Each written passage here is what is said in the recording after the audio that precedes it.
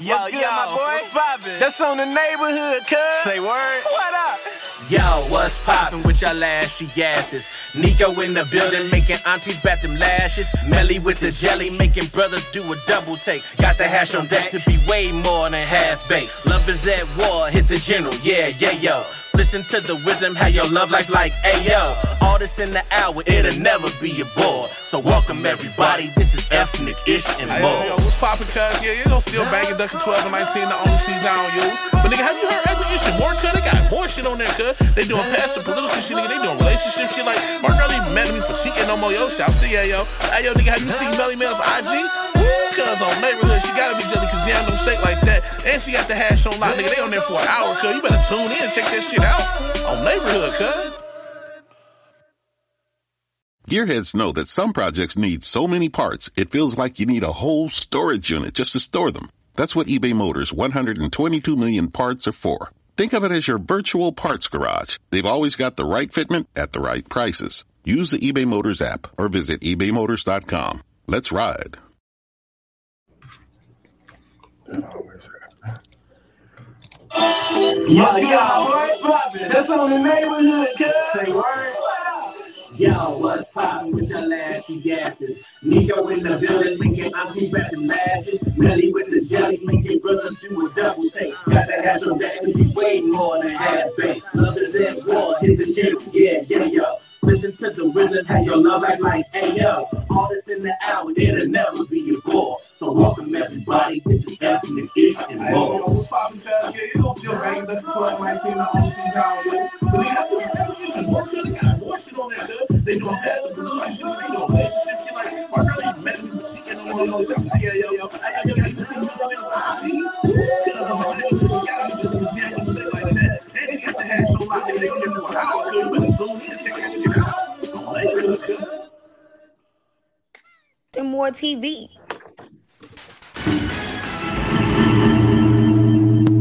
Hi, we're live at 6 o'clock, and here we have Soul Talk Nando.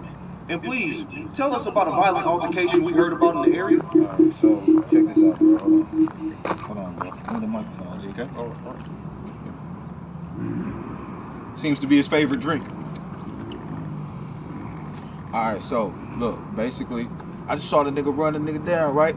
Old boy tripped and fell like a little white bitch, you know. Oh, wow. That shit was crazy. And then he stood over the nigga body, you know what I'm saying? He's like, he told the nigga say cheese before he shot him, bro. That's all I heard was say cheese. Oh, wow. We'll have more at 7 o'clock.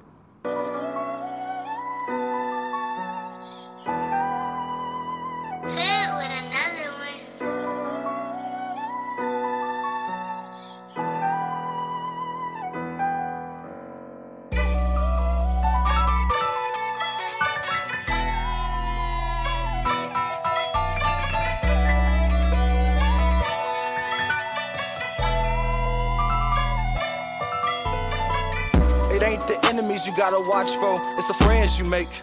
They're growing envious of what you got, so watch the hands you shake. I hate to sleep with the enemy. Kim, it ain't meant for this shit to be chemistry. God can get hold of the enemy when I've been trying to get into this industry. But somehow knew that karma was coming. I'm guessing this life was meant for me. All that pain and suffering returned me to a beast. Look what you did to me. Couldn't find heaven till my hell got lost. They tried to rim me out, but the bell got tossed. My soul tried to sail, but the sail got lost. Success in my pocket can't fail at all costs. I'ma miss it like the Mississippi River went south. If you really heard how you heard word of mouth. Chilling in the burbs of the curves. I'm a slouch that I should have been there. Big words from a couch. Young tiger conserved, then I crouch, get low. Hoes gon' come in the end, get dope. Shows gon' come with the ends, hit flows. Goes like water with the wind, shit's old. I know that they hate me, I know that they care, but I know that they don't captivate me.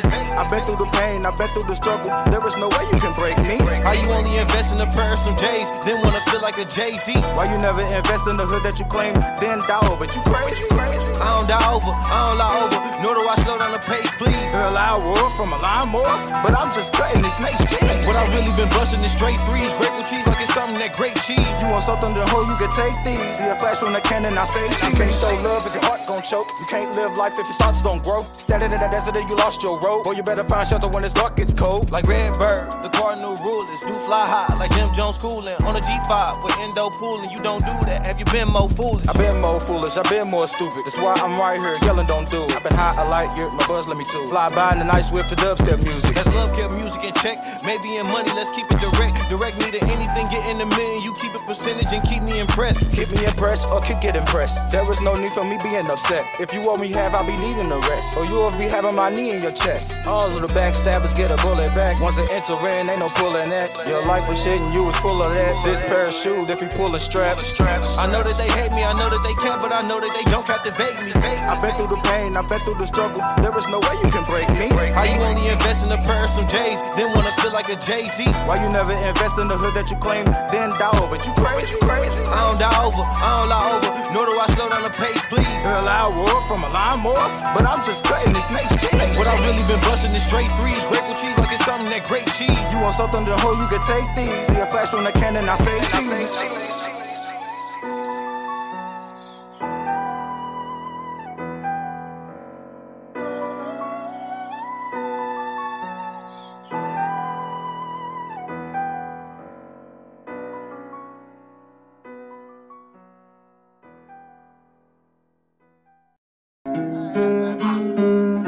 That voice so high. That's outside thugger, outside hustle. Yeah.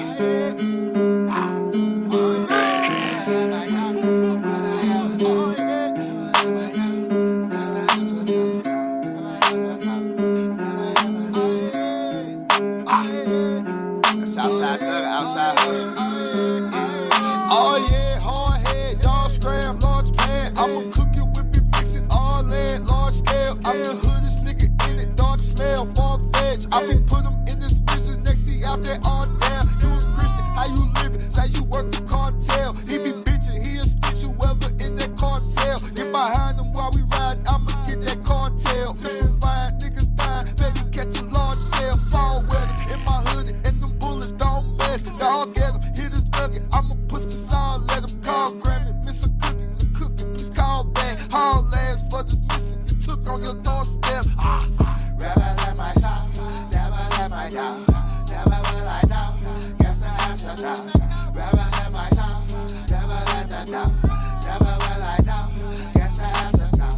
Never let my house, never let that down, never will I down, guess I have to down.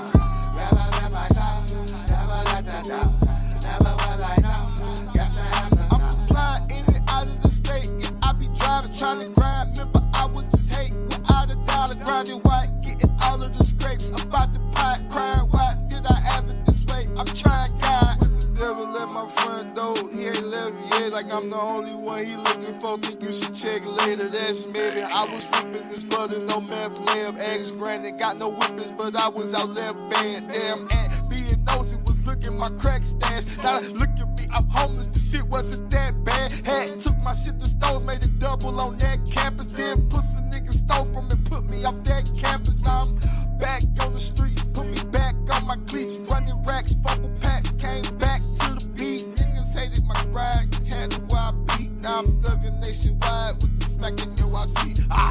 Never let my house, never let my down, never will I down, guess I have to down. Never let my house, never let that down, never will I down, guess I have to down. Never let my house, never let that down, never will I down, guess I have to down. Never let my house, never let that down, never will I down, guess I have to down.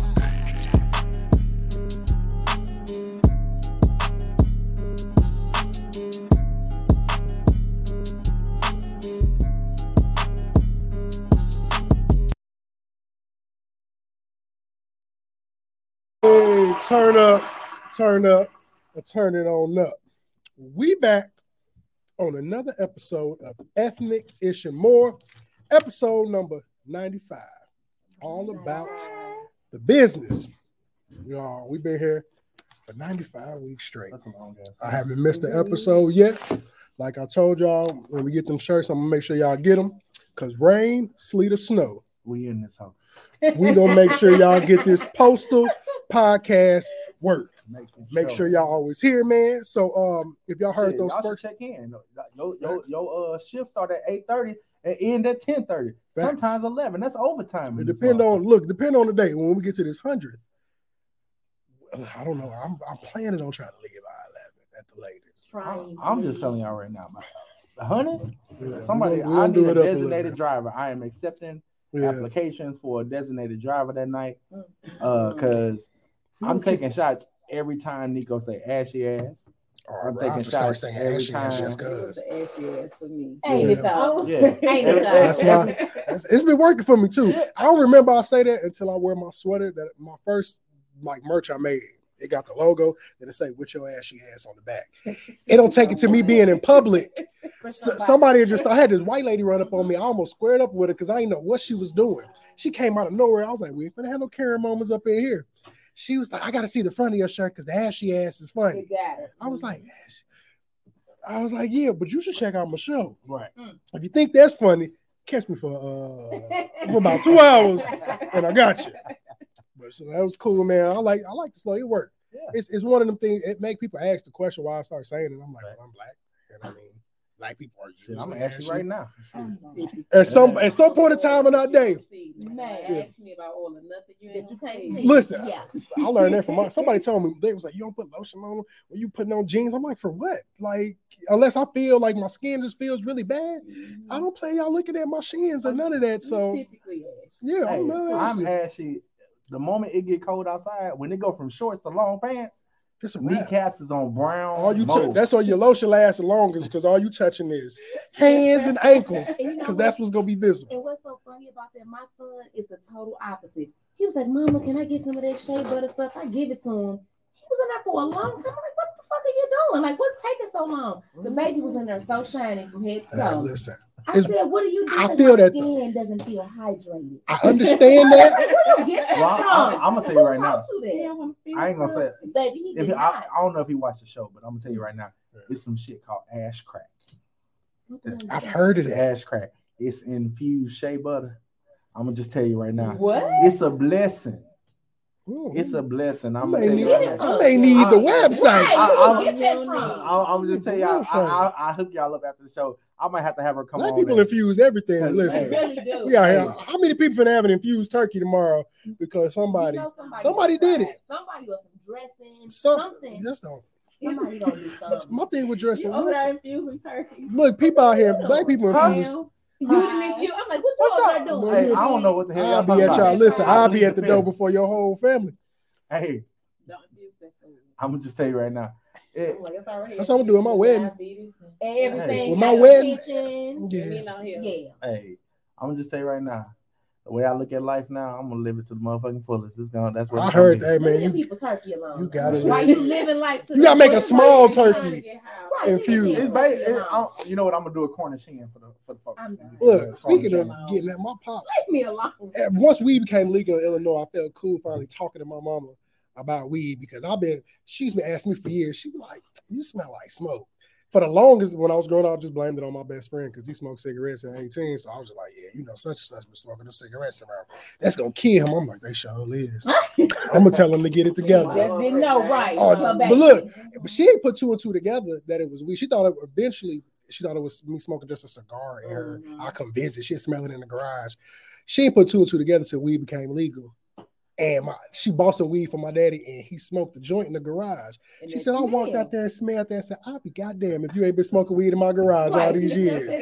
I was like, "I don't know." You almost got a whooping right there. Listen, I was a good 30. And I'm like, so until she started asking me about it. She started asking me about it. So my pops, every time he come home, he know I'm gonna have some weed. He like, "Oh, you still coming this weekend?" Yeah, he like, "Baby, come with you." I'm like, "No, he ain't gonna be there." Okay. Well, your mama said that you need to go ahead and just bring us something down. I'm like, well, I know she ain't say it. Stop using her name. Just say you want me to bring some weed. But I didn't know getting older and telling your parents about smoking weed means that they thought you was gonna be buying all their weed. Because that's really what I've learned. Every time I like, "Oh, let me go ahead and get it." I'm like, "Look, we're not gonna get no back payments for life that I ain't asked about." You know what?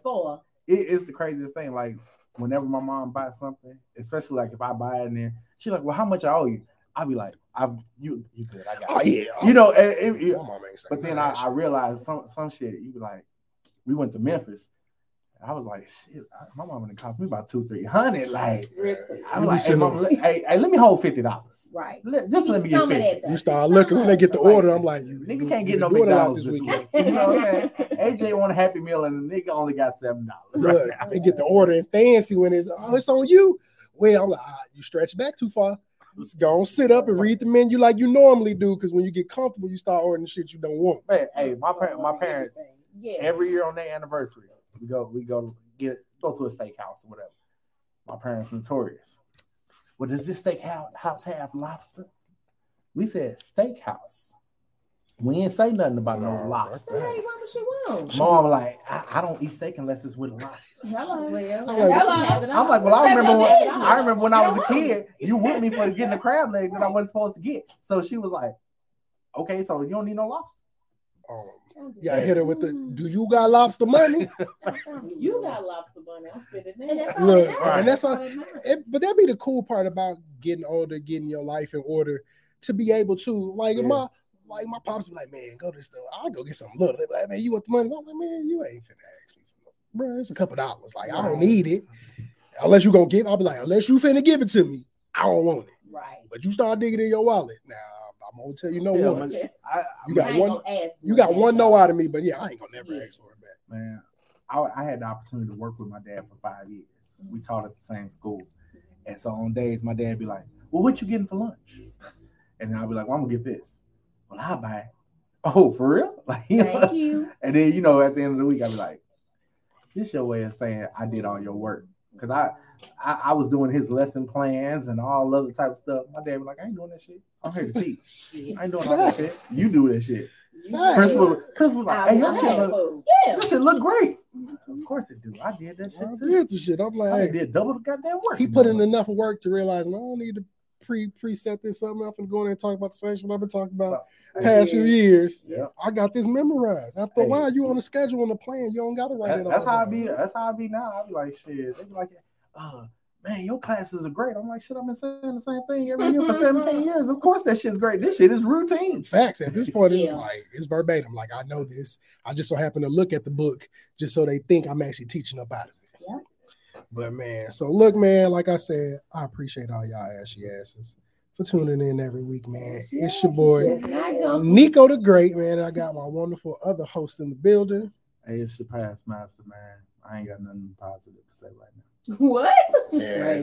And then we got the wonderful. Something positive to say. It's been a long week for us. Yeah, I'll tell y'all in a minute. It's been and then we got our other wonderful co-host in the building. Hello. The illustrious.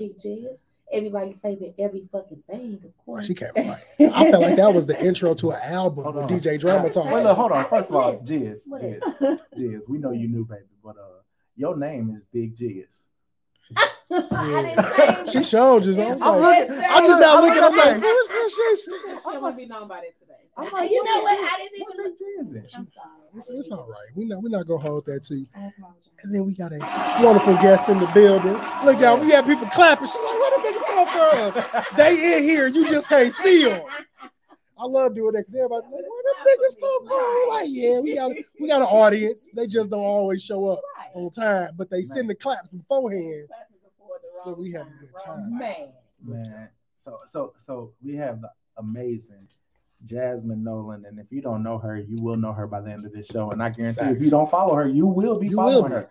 And very entertaining. It is well worth the follow. It is very, very well worth it. Before I was typing up the episode, I'm like, man, I'm gonna go about that. I'm like, let me go look at her page because I'll be seeing her say stuff, and I saw one post with a curse. So I was like, all right, we finna kick it. I'm good from here on now. I can be professional, but we still finna have a good time. Hey, that to me, you know what? That's every boss I've had that has been like the type to be like, hey, let me tell you about the bullshit that just happened. No, I immediately became like, hey, for real? It's gonna be lit. Because that's how it should be. It's like when somebody they want to be all about a book, they be like, man, I'm like, shit, I'm walking on eggshells. When you tell me, hey, let me tell you about this bullshit that just happened. Yeah, or even if you come to me and say, hey man, you know you fucked up, right? They'll be like, yeah, just don't fire me. I need them the people. If people who come to you like that, the people you appreciate later down. Like one, you mess with me enough to be able to provide this criticism. Because some people not gonna give you the criticism. They'll know you doing bad, but let you keep doing it. If you're doing bad, it's affecting me. See, if it's affecting me, I got to make sure you know what's going on. And she gonna be on your ass. Hold on, that's for sure. That's for sure. And you talked about my Android. No, he actually because what I do is I tag everybody. I tag everybody, and I realize. So if you get off the screen, it's gonna put you away. So that's 1 for Apple, 0 for Android, because she thought she had us. She thought she had us. Hey, that's okay. That's why we 2 apples in a bot in this one. Right. You hear me? We 2 apples in a bot. Yeah, if you got an Android phone, your shit's lagging right now. I'm telling you, I feel it. It's in my spirit. Yeah, it reminds me of dial-up. An Android phone reminds me of dial-up. Like you better hope your mama not finna pick up the phone because the internet is gonna drop at the same time. Now, I'm telling you right now about your technology. I got a text message that they can't hear me. They can't hear you. What we doing? They can't hear you. What do I need to start speaking of? What we doing? Say something right quick. It's Jasmine. Yeah, you moving the levels. Now, people, is your phone turned up? Is your phone person listening? Hold on, let me make sure. Yeah. Okay, they can hear me. Yeah. Are you with and I made sure this time I ain't leave the mute button from the music on for me. That's why I did a little pause in the beginning. I'm like, because I'm good for that. We get to going, and I'm like, we gotta start until you see seeing all these messages. I can't hear you. I can't hear. I'm like, y'all coming no other time, but that's the one time. Something going wrong. Something going wrong. People got something to say. So I'm gonna tell y'all what's wrong with me. Why ain't in my Granny understand. I talked to Granny. I said, hey, she was like, how you doing? I was just like, I'm not there. And she understood. So Sunday night, I'm gonna try not to get emotional. That's what I'm gonna do. But I lost a very, very close friend on Sunday evening, and 29 years old. Brother Manuel Bryant, who is a member of Iota Phi Theta Fraternity Incorporated. So I'm wearing the letters today for Big Brother Farser, who crossed after me, but became one of my closest friends in the fraternity. And then in 2020, he came to me and said, I want to be a Mason. And I said, bro, I'm not your friend when you come into Masonry. I'm not that the Iota bro is not there when you come to Mason. Like, you pledging, like you joining my shit. And he worked his ass off, and was I got the opportunity to raise him myself for him to be a brother. So when he got to that 3rd degree, the first person he heard and talked to was me. And Sunday night we lost him too young, not to no violence or nothing, thank God. But this brother is with the Angels. He joined Alpha Iota Omega chapter, the Celestial Lodge above, and I just want to pray for him and pray for his family and his wife. This brother only been married since October 8th. And you talking about, like, you only been married like 40 days, man. Hell, think about where you're in a relationship in 40 days. You know what I'm saying? It's like just the amount of stress that goes on with in your typical marriage life. And then you got to have to deal with this. And it's tough on his wife. I've been talking to her consistently, and nobody prepares for anything like this, obviously. So it's been tough. It's been tough, And so I just want to tell everybody out there, man, if you got somebody you love, family, friends, whatever, reach out to them. Tell them you love them. Don't let no petty bullshit get in the middle of y'all. Facts. You know what I'm saying? I know I got to real talk. I'm friends with some of his family members, you know what I'm saying? And the fact that I know some of them ain't gonna have no peace right now on some petty shit in between them, that ain't right. You know what I'm saying? So I just want y'all to love your peoples. You know what I'm saying? I don't give a fuck what y'all going through. I don't give a fuck what y'all got going on. Let that shit go. Please, today. You know what I'm saying? Let it go. You know what I'm saying? Get right with your folks. Get right with everybody. If you can't take the accountability and say, I'm sorry, just be like, hey, fuck it, can we move on? But definitely just try to grow up and love on your peoples, because you never know how long you're going to have them on this earth, man. So shout out to Big Brother Farser. Love you, man. Yeah, shout out Manny, man. I was fortunate. My first time meeting Manny is when we got raised and we threw a party at Skate King, and he came up. You introduced me to him. I talked to him for a little second. Maybe saw him once again after that. And then you was telling me like, "Oh man, he finna put this petition in." And being one of the co-chair people to our school of instruction and teaching masonry, I was blessed to be able to teach him and help him get through the process. I always jokingly tell people since I was like, "Hey man, if you pick anybody that was the asshole at that time, it was Manny." And it's because he knew like he understood what was going on just being through a fraternal process before, but it was to see them come together at the end. There was a lot of BS being at COVID and more, but to see them pull it together at the end, hands down. I mean, I've only been in since 3 years as of last week's episode, but I've been a part of bringing in 3-4 classes since I've been in. I've been an instructor since the day I got raised. So to be a part of his process was wonderful, and opening up that group me on Sunday to see that message broke my heart. Shout out to the Six, his line brothers in masonry. You know, shout out to them because they were truly tight. Like they kicked it every week. It made me jealous. I'm like, damn, y'all kick it with us. Everybody, but that's first class. Like they got ready. We buy gifts for the people. They straight showed up with gifts for us. Threw me off, and they was like, man, we got something for y'all, man, because y'all just did so good at bringing us through there. And I'm just like, oh damn, they set the bar, man. And I still can't believe he gone. You know, I still when I was talking to his wife, you don't know what to say to a widow.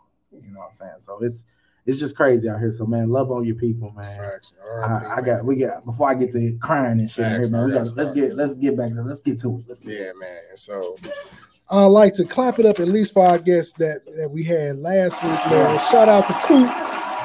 Eric Cooper, man. Shout out to B. Ken, Terrell Kendricks. Shout out to all the guests that came in. My brother Andre, Curtis, they pulled up to kick it. Our new co-host was crowned last week. The runnings were slim because everybody else that claimed they was gonna show up didn't show up. You know what? I think they knew it was in the clouds. They saw it. They looked up and said, "It's Jizzy." I knew it was legit when I got tagged in the post. I'm like, this Negro created a flyer for this. She ran them you out. better go with your bad self. They was like, I thought it was an open thing. She already got her own. I'm like, look, she made it like, nigga, I know this in the bag. Like, what happened? It's not sharing the live and sharing if you ask me about it.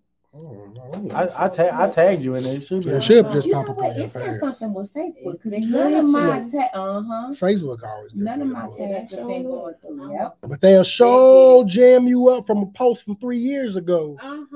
If I get jammed up for another one of them, I'm like, bro, I wasn't even that same person no more, bro. I'm like, hey, no, I'm gonna tell you what's crazy. I was on TikTok. I was on TikTok and I was messaging on TikTok with a girl I went to college with, and she was like, I saw that video of you and your wife. She was like, that was dope. That was sexy as fuck. I was like, she said, why I just get a notification about a content like account violation or something because I used the word sexy. I said, I'm like, so y'all monitoring people messages? Goddamn, we can't even have private messages. Goddamn, Facebook and them all they in there. blocked the video of me saying something. Facebook kicked me off one time for like 30 days because I said niggas be naked. No, I say everything that I say. I ain't never been fired for putting Facebook video. You know what? The only time I ever went to Facebook jail when I wrote that the third book, like 2 books back, because I be writing shit or whatever. But the people that I wrote that book about, this people in Kansas City, that lady went through and reported every fucking post on my. It's probably end up with 2 Facebook pages. People that had 2 pages, I'd be like, y'all so fucking weird. Like you tagging yourself and shit. Like, what are you doing that for? The lady, before we did my round table, she reported everything on my page. I was in Facebook jail for 60 days. That's so whack. I was like, son, I'm just gonna make a new page and keep talking about you. I got banned. With me. Like, this show got me banned one time. I got to give you the book. I got one in my car. I'm gonna give it to you. Baby. This show got me banned one time because I was trying to share it in groups to get the word out. Yep. They claimed I was spamming groups because I would share the post. I'm like, well, people kind of interacting with it. Like I'm getting views from it. They straight for groups I couldn't post for 90 days, and it's a group I'm active in with some other dude. See it now. Try to go. I can see. Wow, because it took. So you still Damn, we ghetto because we. I thought you was on our side. Try to tag her again because it's not coming. I just saw mine. I just shared it a hell of a time. Let me see. But I just have to share it. They gonna have to get over it. Okay. Okay, y'all. There it is. Listen. There you go. You got what you want. You get what you We backing that thing now. We need you to come back on the I was trying to help because she went Android on us. Man. So look, man, we're gonna hop into our numerology corner. Luckily, like I said, we only got 5 more of these, but I do enjoy them. 4 more. 4. You right? Yeah, 4 more. Yeah, because I ain't doing 100th one. I'll make up my own numerology for that one. But I actually do enjoy these because the ones I do find seem to always kind of align where I'm going with my life at that moment. Like I said, for those who watch Masonry, got me a lot in the numbers just because if you see a certain number all the time, I would behoove you to just look it up. It could mean something, it could not. But you'd be surprised by the message that come behind the number. So I do it because I see the number of that episode constantly throughout the week, doing the outline, preparing for all of that on the back end. So for the number 95, it encourages you to continue listening to your intuition and the guidance from the angels that you are currently being led through important life changes that will perfectly align you with your spiritual soul mission.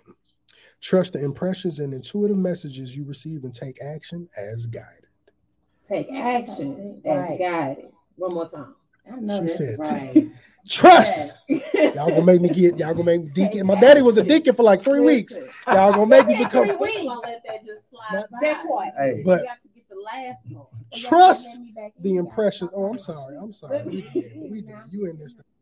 Trust the impressions and the intuitive messages you receive and take action as guided. We're gonna highlight that for the people. It's just It's just like saying you pray about and I heard that on a YouTube. I was on somebody like, man, I pray I want a new job, pray I get a new job, but then don't fill out no applications.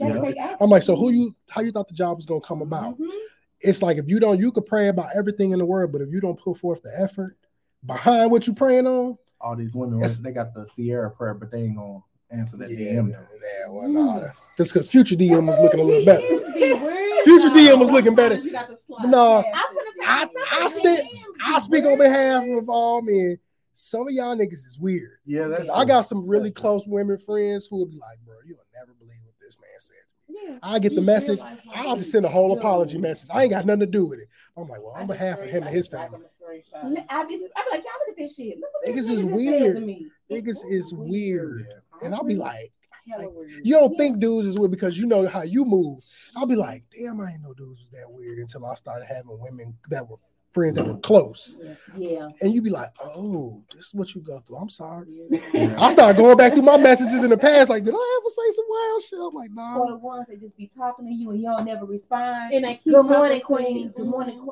They'll Call keep me talking to you. Shamara, Hey. please. Stop calling me Yeah. Queen. Call me by my name. Yeah, and if I don't speak back, stop speaking to me. It's Yeah, uncomfortable I'll at be this seeing them point. ones, and you deserve to get screenshotted on blast where you hold a conversation, then get mad that the person never replied. I'm like, well, nigga, didn't say. The conversation with With yourself. yourself. I wanted to talk to you, then I would respond. I see you live, but you ain't respond. That be the I'm creepiest ignoring one. you. I know you active. Get you some business. Or the people that call you through there. Oh, No, I've had that don't happen. that happen. Oh. Baby, I wish somebody would comment to that app. I be like, why who That'll be the told you last to do time. that? And it's crazy because I seen a girl talking to this white boy. He is going off on her. And I'm like, from the first message, she never said a word to you, bro. No, I do too. It's weird. I had people I They know. did it. They did it in everything. You can do it on Instagram. Every Instagram, I had the whole board. Snapchat. Yeah. I've had somebody call me, and even if I know you, don't call me through that. Like, and then the messed up part is it'll show up in your call log, tell you what app it came from. It say their name that's on there. I'm like, no. Unless we communicate that way, and or you can't get a hold of me, you don't know my number, we cool, and you just like, bro, I needed to call you. This is the only way. I ain't tripping. Yeah, you definitely want to do that because people, all they gotta do is hit it. They can video chat you. They can regular call you. Weird ass ring. I'm like, When I hear people, I hate being in public and hearing somebody's phone go off of that. I'll be like, Now you get number Facebook calls during the day. Your regular phone. I'm like, who Wi-Fi you hooked up to right now? But that's super weird though. Why? If you don't have my number, like I said, unless we been super close and lost touch, and the first thing I'm gonna do is message you like, hey man, this is my number. Right. Ooh, but or if it's something like I need to immediately get a hold of you, but we know each other. Yeah. That's my last resort. It's the strange. But it'd be the strange. I had a homeboy do it through Instagram the other day. I told them call my regular phone. So you gonna call me on? Oh, okay. I'm like, you know, you still calling my regular phone, right? Because it comes to now I'm my gonna block your ass. Right. My homeboy did it the other day. He called me through Instagram. And we know each other from college, but I'm like, nigga, I ain't talked to you in years. Like we cool we post to say something, but I seen it like I saw the missed call. I'm like, he's like, oh man, I was just trying to hit you up. I'm like, about what? Because on Instagram, people be stealing people's pages. People be stealing up folks' pages on Instagram. I'm like, bro, just send me the mess, whatever you. Because if it's important at that point, I'll call you, right? Or I'll give you my direct line of contact. Like, hey man, can I talk to you? Bet here my number. Call me. But just because we know each other, I don't care. I'll go home for calling me through it. Yeah, it don't. Social media made people really intrusive on your like they feel entitled to your things you do. That's why I don't post a lot about a lot of intimate things. I'm like, no, that on this app, right? Not on this app. You don't have access to me, and you don't got it. You don't got it to me for real while I'm on this app. Comment whatever you can say. If you can't comment to me publicly, unless we know each other or it's a business thing. If it's business, you got my email, you got my number. You can go to the website and get to all of that. You calling me through Facebook, I'm automatically think you still change out of people's cars. That's my first thought. Man, let me get into this shit. Man, it's week 95, man. Black sports players with the number 95. We got DeAndre Bembry. What the fuck was that? Niggas out here letting off fireworks. I had that happen the other day at the crib. I walked outside. I said, nigga, it is November. Why do y'all still have some of these left? Yeah. Because Cahokia popping from May all the way through August. They really do. They really do. DeAndre Bembry from the Atlanta Hawks. And shout out to this amazing Tennessee State alum, Richard Dent, Hall of Famer from the Chicago Bears. That's your black sports players with the number 95. Shout out to the Chicago Bears. We suck most of the time. The Bears. Look, I tell people all the time, I'm a hometown. Like, I'm going to always stick with my hometown teams. Shout out to my city, Aurora, Illinois. But I finally got faith in the Bulls. Aurora. Hold on. We the second biggest city. You like? I was gonna say you like that, don't you? For those who don't know, because people, I get that same response. No. She know why I said that. You like that, don't you? Shout out to Rovember. Shout out to Rovember. I ain't even put two and two together. Put it together. All my good homegirls that I went to college with, I'm in a group chat with. 3 of them SG Rose. Yeah. All from shout out my homie Ronnie. Ronnie, Tierra, and LaShonda. One time to the soul. Alpha Mu. Became one. She lives in Alabama. I used to tell them at school. As a matter of fact, shout out to Alabama A&M. Shout out to my homegirl Ashley Gaithan. She just crossed Zeta Sigma chapter. This week, I guess, and her and Dara Jones, which is a former student.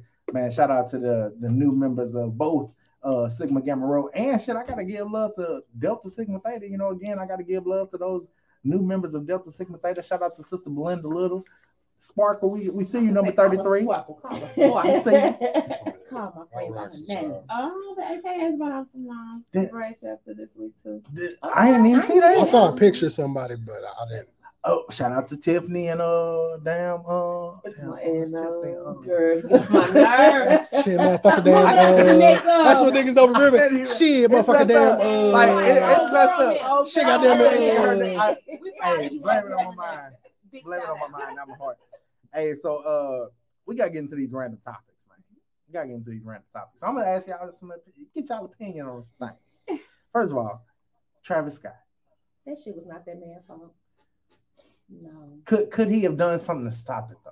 No, it was a million people there. What was he gonna do? No, my thing is with the media, they really, as far as showing what was going on, they didn't show a lot of the times where he actually did stop stuff. Like where because people said something like he seen somebody passed out, he stopped, made sure they got out before he kept going. And I get it. You got it's so much going on. Like you got to realize, like I've been on a stage looking out towards people. the lights is so bright on you, you be lucky to see past the third row. So I don't know how it was. Granted, he was outside, but I know there was lighting. I know there was people coming up yelling, but I'm pretty sure you only hear so much. Right. I say whoever y'all pay for security, because that's who accountable. Exactly. Yeah, not him. But people only suing him because he the bag. Behind, like he got one of the security guards, matter of fact, just sued him because they had to carry out dead people. So they sued him for $1 million each of them, $1 million to for emotional distress. And I'm like, well, I ain't tell. And opportunity though. Yeah, so you can still be that's fine, but you won't. You're not gonna get it. He got like close. He got, and I think Drake was there, like 100 million. Like 100 million in lawsuits. And I'm like, y'all just trying to, and I get it. It was a horrible thing. Yeah. A lot of people died. And I'm like, that man, I guarantee you this man feel horrible, but don't be trying to finesse me, because now it's got to be an event, because one, it was more people got in there than it should, but they jump and stuff. So clearly y'all didn't secure this properly. Y'all know how big these events is. So y'all should have had quadruple the amount of guards there, whether you had to get police should have been there. Hell, police. You could find 100 officers from going from the end of Washington to the top. What you should have said? They should have said it was a Black Lives Matter rally. If they would have said that, if they'd have said police would have been outside, ready. I'm just saying. It'd be the big gun. But that's the thing. Y'all feel it ain't no lying there.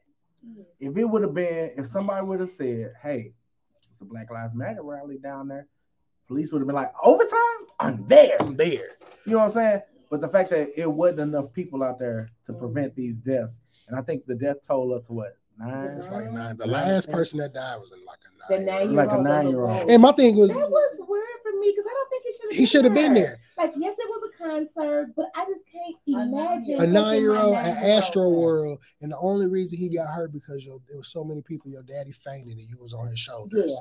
So I'm like, one, I'm not bringing you to no concert unless it's some kid related, where I have to put you on my shoulders to see. Yeah. Like, because Astro World, Travis Scott, this is a grown man. Yeah. And it was talking about shit that you ain't need to be hearing about. Like what? I didn't get that. His death was a big head scratcher. Man. Yeah, because and then think about how the trauma his pops got to deal with now. Because granted, you shouldn't have bought him one. So I'm like, I had so many questions. I'm like, was there other people? Was your mama not in your life to stop that? Because my mama would be like, that shit dead. You could go. He not leaving his house. Yeah. And I guarantee you, Travis Scott probably was like his favorite artist. And he was one of them like, Daddy, I want to go there. And it was like, well, no. But I wouldn't have took him. I wouldn't have took him. Like, hey. We can go to some indoors, right? Like where we could sit down. Or something that be a little bit more control. Like we just got to be better about the situations we put ourselves in. I'll just come in that I'm already not going that many people just because niggas still getting sick. Right. It's still I'm like, that's Texas. Like, I'm just looking around. Texas don't care about that. There's two states that still to this day don't think that COVID was ever real, and that's Texas and Florida. But all the crazy people live in Florida. So I was just in Florida, man. I was in the stadium. It was 70,000 people in there. I ain't seen not one mask. Not the one. And they be making you feel like the outcast. They make you feel like the outcast because you motherfuckers be looking at me weird. I'm like, so I'm weird for protecting myself? Even though I got this shot, I'm the weirdo. Right. We're going to be weird today. Fact. So, man, what's y'all thought about good old Kyle Rittenhouse? Did y'all expect something different? Nope. What happened was exactly what I expected. Me too. So him getting out, it was like, well, a lot of things. I think a lot of black people want him to go because he killed people. But I don't think he killed. Like, he didn't kill no black people. He killed white people. He killed white people. So that issue, that's y'all white on white crime. But that ain't got nothing to do with it. Here's my thing about it. Kyle knew exactly what he was doing. He planned this. It was premeditated. He knew exactly what he was doing. And that judge saw himself probably 20, 30, 40 I would have said I would have did the same shit. And said, man, that was me. I ain't going to send this kid to jail over some shit I did. And the judge made himself a part of, I've never seen a case, unless you go back to OJ, where the judge made himself just as important to the case. Because he knew how big it was. Right. He probably, I can look at him, he was an older white man, so he probably only got many years left to be a judge. So he's like, well, shit, I'm finna go right here, milk this. He reminded me of the judge and My Cousin Vinny. I'm just saying, like, I'm gonna make this about me. Yeah. And it's crazy though, but what happened to him was exactly what I expected. I was like, bro, they don't care that you killed the people. They was finding loopholes to get him out that jail. They was like, oh well, if the barrel would have been a couple inches longer, then it would have been a problem. But he had a hunting rifle. I'm like, well, first of all, he's 17, and he left from deep in Illinois to go to Wisconsin. This nigga drove 3-4 hours, premeditated, thinking about, oh well, this is what I'm finna do when I get here. I hate the fact that I've seen black parents take charges for shit their kids did. Mm-hmm. And then be like, oh, well, you didn't do the parenting job, so we gonna punish you for it. Is y'all about to lock his mama up? Because if y'all let him go, his mama definitely at fault. With her old young looking ass. How you 38 and you look like you 72? Yeah, she looked like a member of the family. I'm like, damn, I'm 39, y'all. Well, that's a lot of that going on. Well, you know, but white people do age in dog years. Yeah, white people in milk. They age in dog years in milk. I'm like, you look spoiled, baby. How old is you? I'm 38. Look a little spoiled, baby, but okay. Cheese in the thing. So, killers of Ahmaud Arbery. I feel like, even though Kyle didn't kill no black people, that was like our just due for so much fucked up. So I feel we get one every 6. Yeah. You said it right, couple thousand. Because, you know, they only going to publicize about 10 of them because they don't want y'all to think they're tearing us down. It's crazy. You look at the statistics, it wouldn't be what you think because you only hear about so many of them, the big high profile. But they shit was that. First of all, they was telling on themselves the entire trial. First of all, shout out to William Roddy because your dumb ass gave all the footage necessary to get yourself convicted. So that's one. Thank you. We appreciate that. How stupid can you be? Right. No. How privileged can I was just you gonna be? say, you thought you was gonna get out this jail. Did you kill the nigga? Did you see Greg on the? Get out of it, Which one killed him? Is it Greg or Travis? Travis. Did you see Travis on the stand? I did. Oh man, Travis got up there. Yeah, he didn't do nothing to me. He didn't come after me. I came after him. Like you were making the case for them. I'm like. I think at that point the jury was like, bro, if you would have seen this, we got to do this shit. They looked at that jury and said they knew they were in their mind. This is gonna be a hung jury because they got 11 white people on here. They realized you talk about 11 people in the neighborhood you from in the neighborhood. Right. This wasn't like one of them trials where they was like, all right, it happened in Brunswick. We're gonna take it to Atlanta. Right. Nah, the trial was in Brunswick. The murder was in Brunswick. They sitting there looking at them like, shit, we went to church together. All that. We grew up together. And they just realized that those folks was like, hey, bro, y'all literally. No, it was one of them like, we gotta kind of get y'all there. Like them niggas told, they pretty much told everything. And this was a Emmett Till for 2020, and they literally did the same exact thing that Emmett Till's killers did, and it backfired.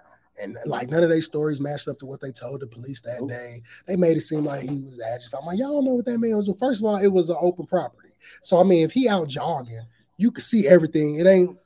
First of all, you can't run. Depending on how you run, you can't run with no gun on you unless you got a holster. Right. So most people jogging, that's extra weight on you. You're not even thinking about it. And shit, that damn bird. That's what I'm saying. Your side. Like you're not thinking about that. So I'm like, y'all just took it. Y'all just took the liberty, like, fuck it, we wanted to kill somebody. Instead of just being flat out saying it like that, like, man, he black.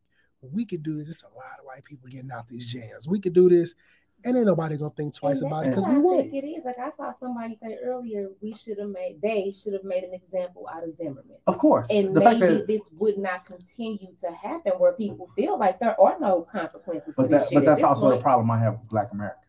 Because Dolph dead. Dolph is dead. Zimmerman's still walking.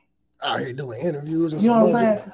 Like literally, I'm like, bro, I need something to do. Like some other stuff. All these, especially being in Florida. Florida got the craziest niggas in the world. I just figured somebody would have took the initiative. Miami, I'll take this L, bro. Fuck it.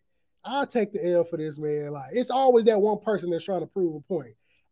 I can see that happening in Florida. We prove the wrong point. To the wrong point.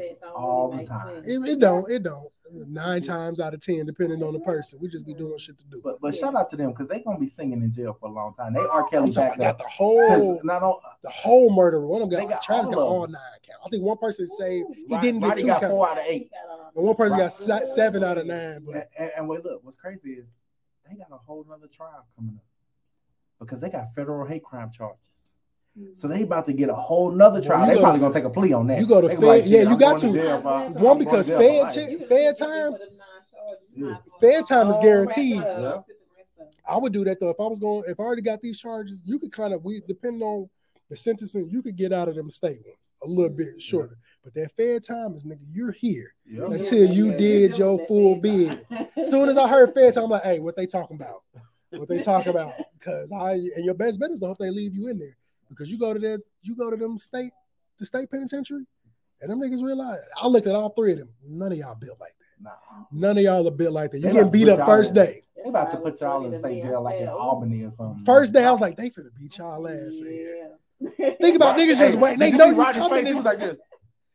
You like, bro, I can't even imagine the feeling in the pit of your stomach when you hear that jury read that shit off and it ain't go how you thought What's crazy is the judge read all of them though. Ooh, the judge was just like, count 1, guilty. Count 2. He was excited. Guilty. I'd have been in my chair moving every time he said guilty. Like, and they standing up there like, he was extra animated. he been waiting. reading the wrong stuff. Hey, he was. I'm like, Your Honor, all of them was We bad. lose. Hey, I'm like, all of them was guilty. So also, man, R.I.P. to Malika Shabazz, man, the daughter of El Hajj, Malika Shabazz, man. We man, I swear I'm so tired of seeing R.I.P. stuff this week, man. But I just saying, like, it's one of them weeks, and it sucks when it be around the holidays because it's gonna affect, depending on how that person played a role in your life, it's going to affect you. Like the Dolph thing. Like, of course, I don't personally know him, but to see somebody that was a black father, his 2 little kids, a wife that lost, like kids. And I'm seeing them pictures, and I'm like, yeah, you heard about the stuff he was talking, but you ain't never hear his name in no BS towards her. So I'm like, clearly you did. Either you was doing your dirt and it's not seen, or you was like, bro, this shit I'll talk about, but I'm serious about this. Like, this is my job. And she understood. And I'm just like, I hate to see that. Then I seen a picture of them, like, shoot, my girl sent me a picture.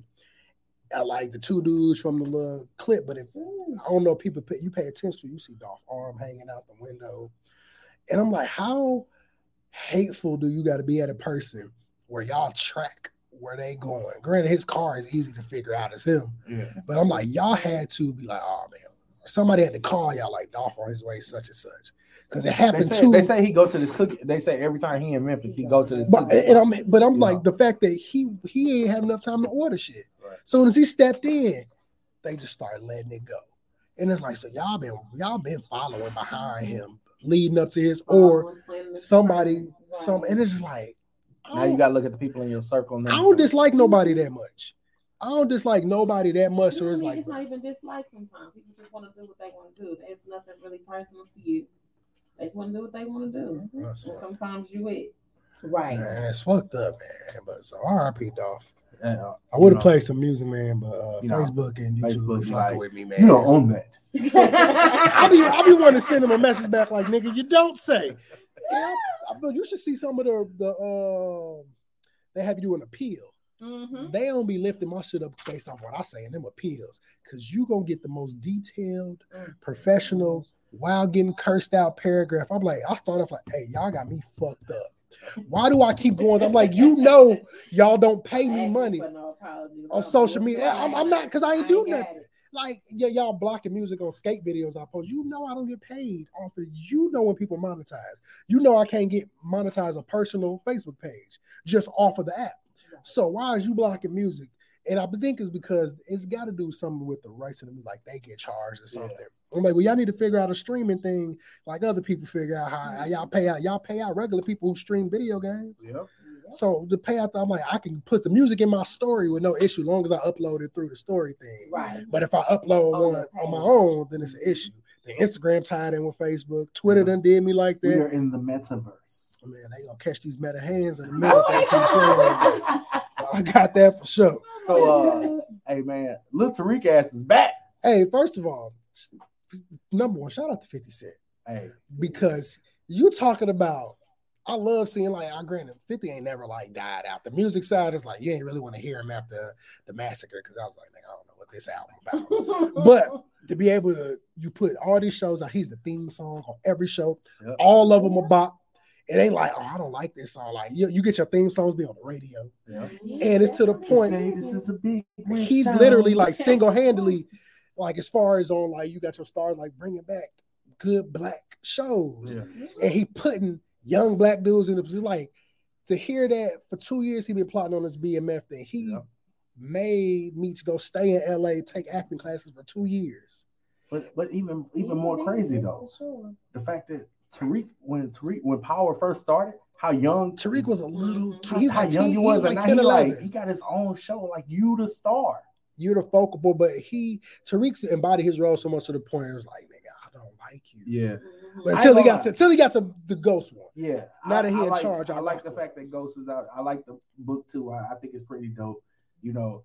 And shout out to whoever plays his professor. I don't know her name. Shout out to the professors everywhere. Yeah, shout out to the professors. Professor Shout out to the professors that look good. Because trust me, that's what college was all about. Oh, the professor never got me. When you got the man, she's so fine. As soon as she said, Nico, yes, ma'am.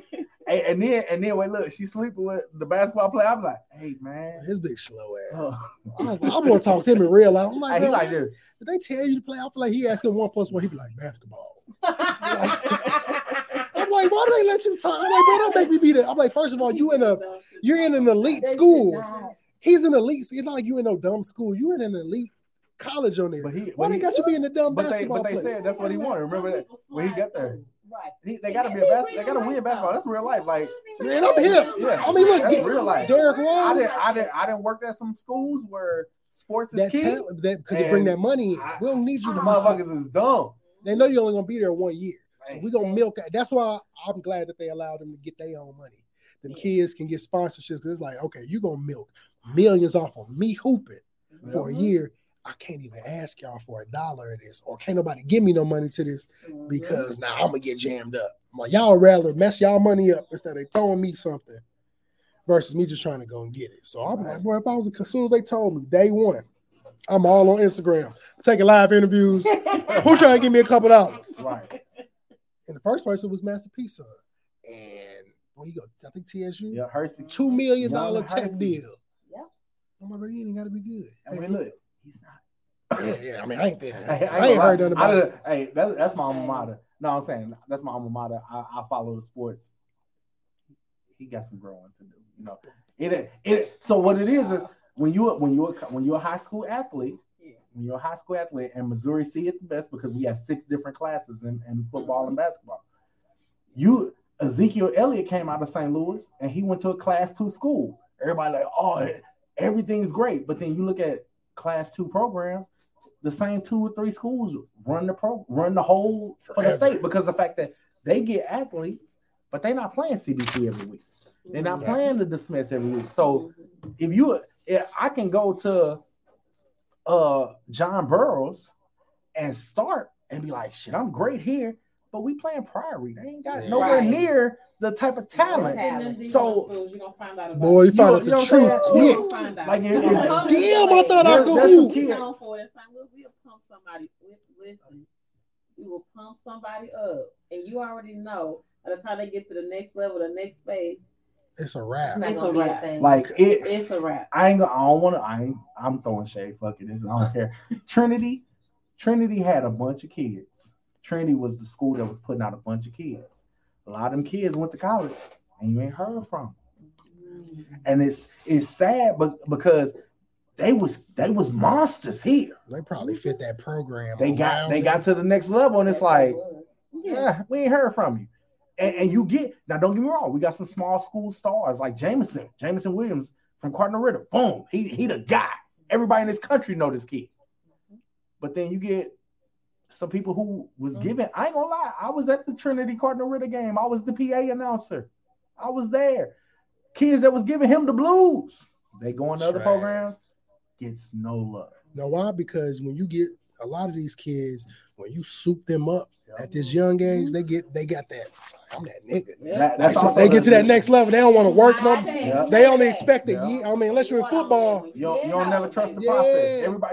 Everybody says they trust the process, but they You don't. gotta really work trust harder, the bro, process. because nigga, you know how many. First of all, you want the only kid they recruited. Yep. Second of all, you got the people that's been here who spots you trying to get. It's only so many of y'all that good that could leave your program and you instantly put into that role. I'm gonna tell you right now. There was a scene in a movie called Love and Basketball. I know all the women like, hey, I know this movie. There was a scene in Love and Basketball where Sanaa Lathan character was told, "You're not even the person we recruited. You only here because Tanya Randall got pregnant." Like for real, that's how it happens. If I'm a coach, I'm recruiting 12 wide receivers because I know some of y'all ain't gonna pass the ACT.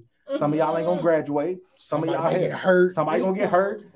So out of the 12 I recruit, hell, only 3 might show up, and that 3 that get here that I brought in, only one of them gonna be a boss.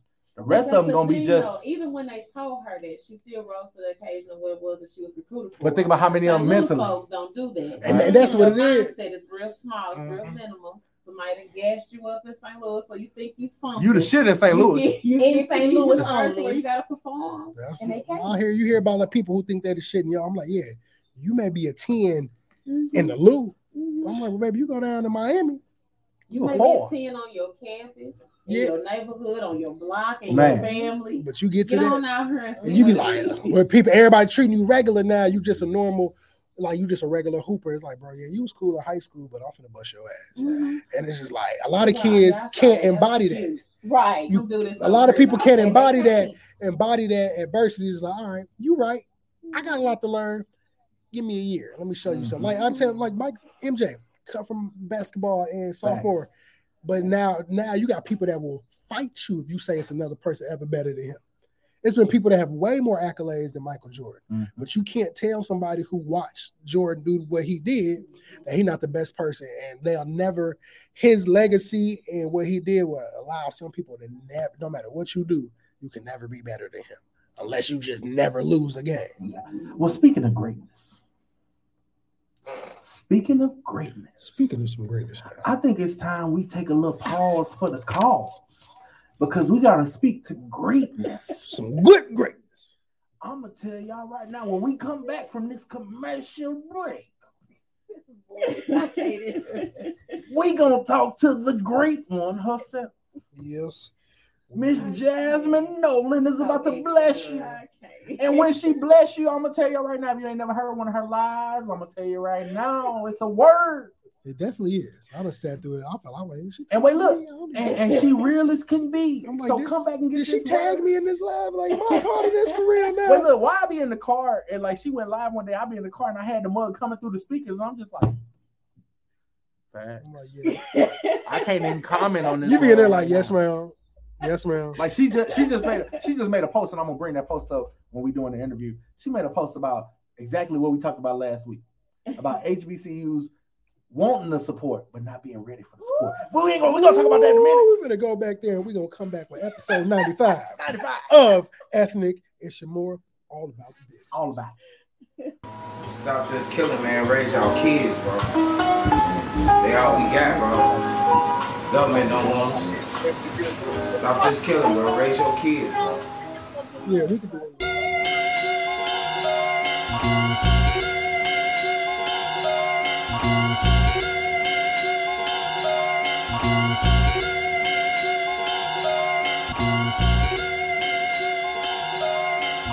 J A Y E.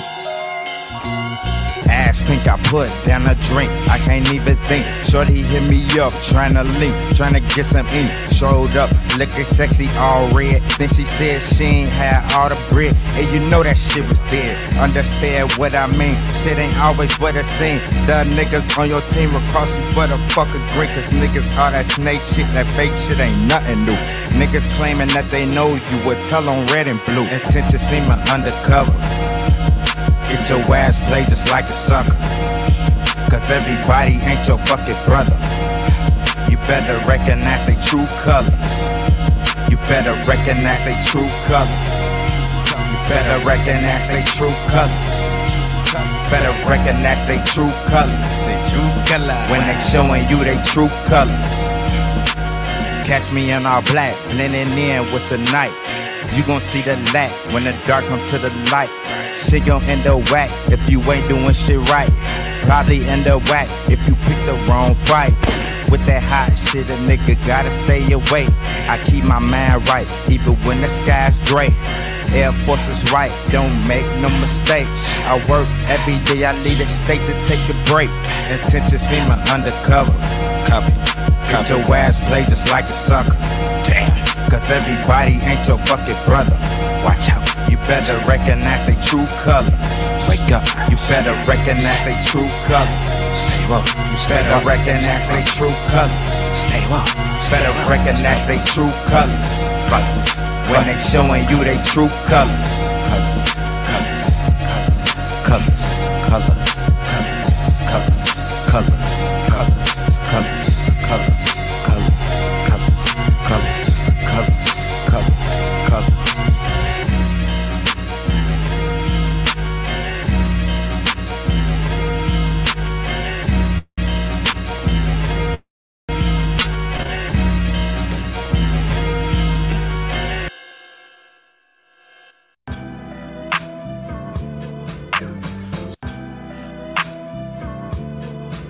J. A. Y. E. Seasoning that sauce give you a different taste. The reason I get lost because we can't relate. I was down before I knew that life was great. Challenges I had now is a piece of cake. If trouble comes to pass, then you won't see my pain. It's always room to improve what's up in my brain. I'm a flavor, you niggas is looking plain. I be smoking flavors, you be smoking plain. Expressing told me there were certain rules to break. Them lessons taught me dog them fools also the snakes.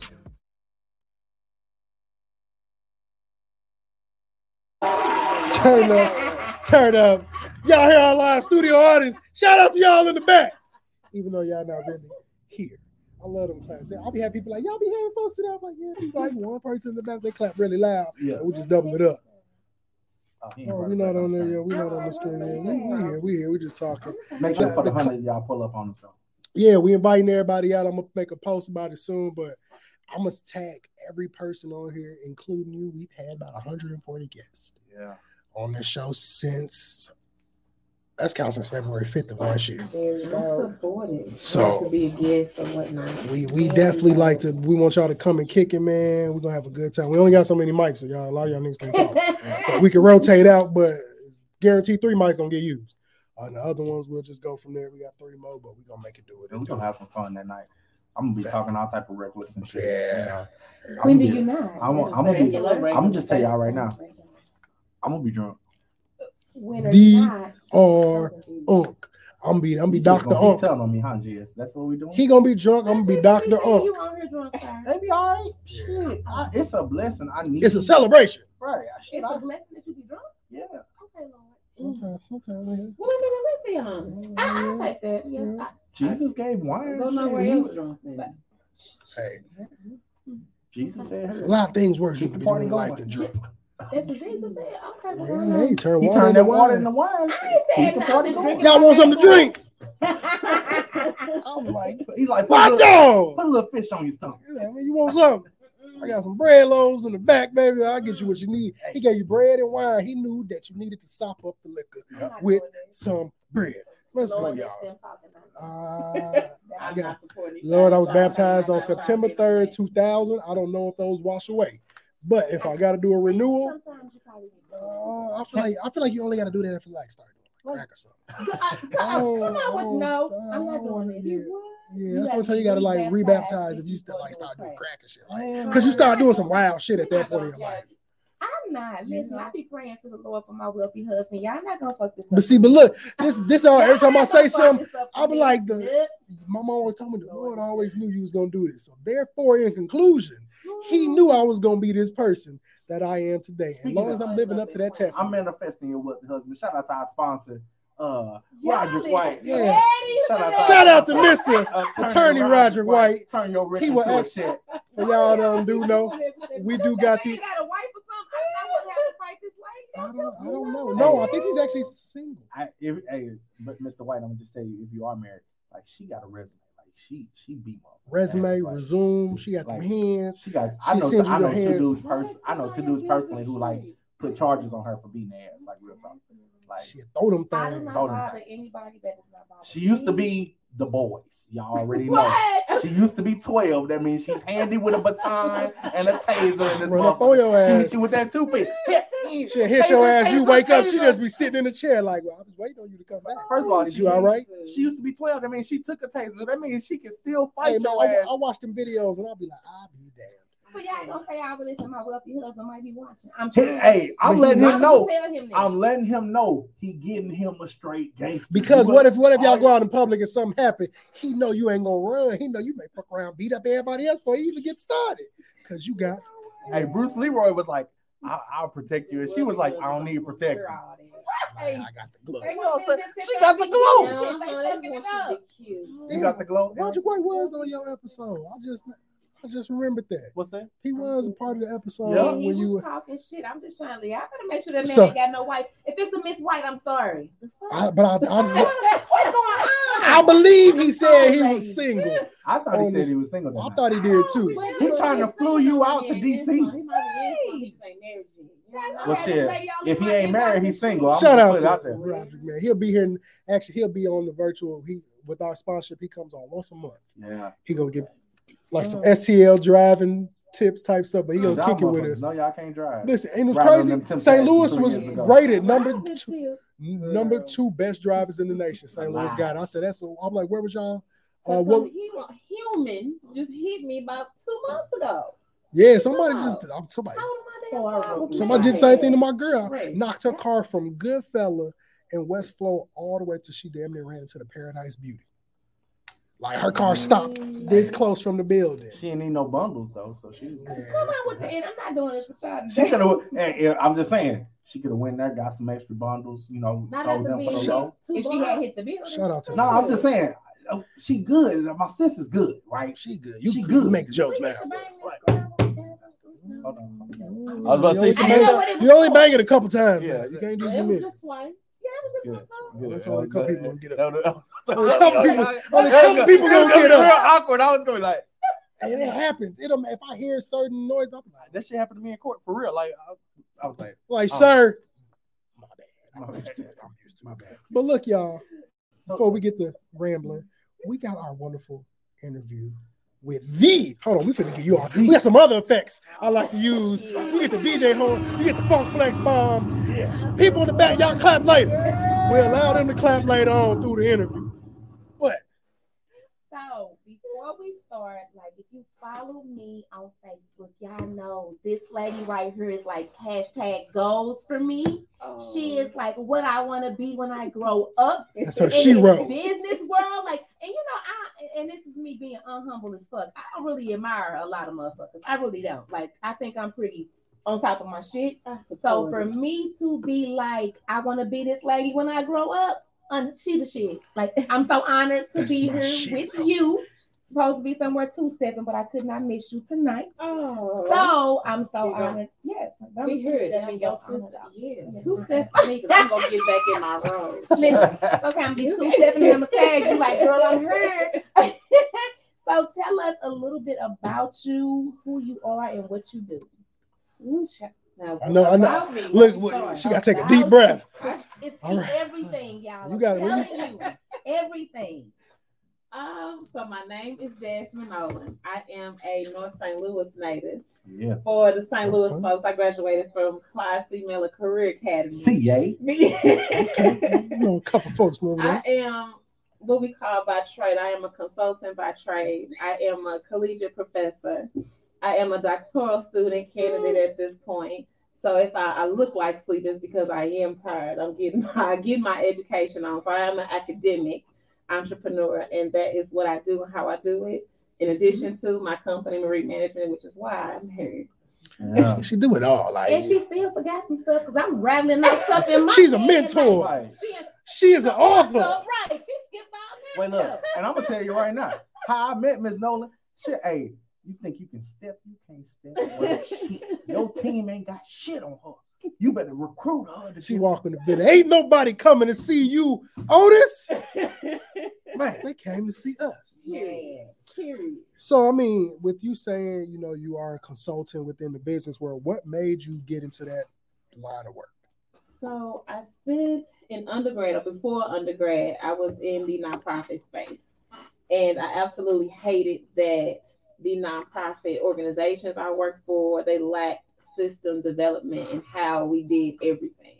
So I would go into departments and they would put me in director roles, and there was absolutely no way to do nothing. People were expected to just figure out how to do whatever, whenever, wherever.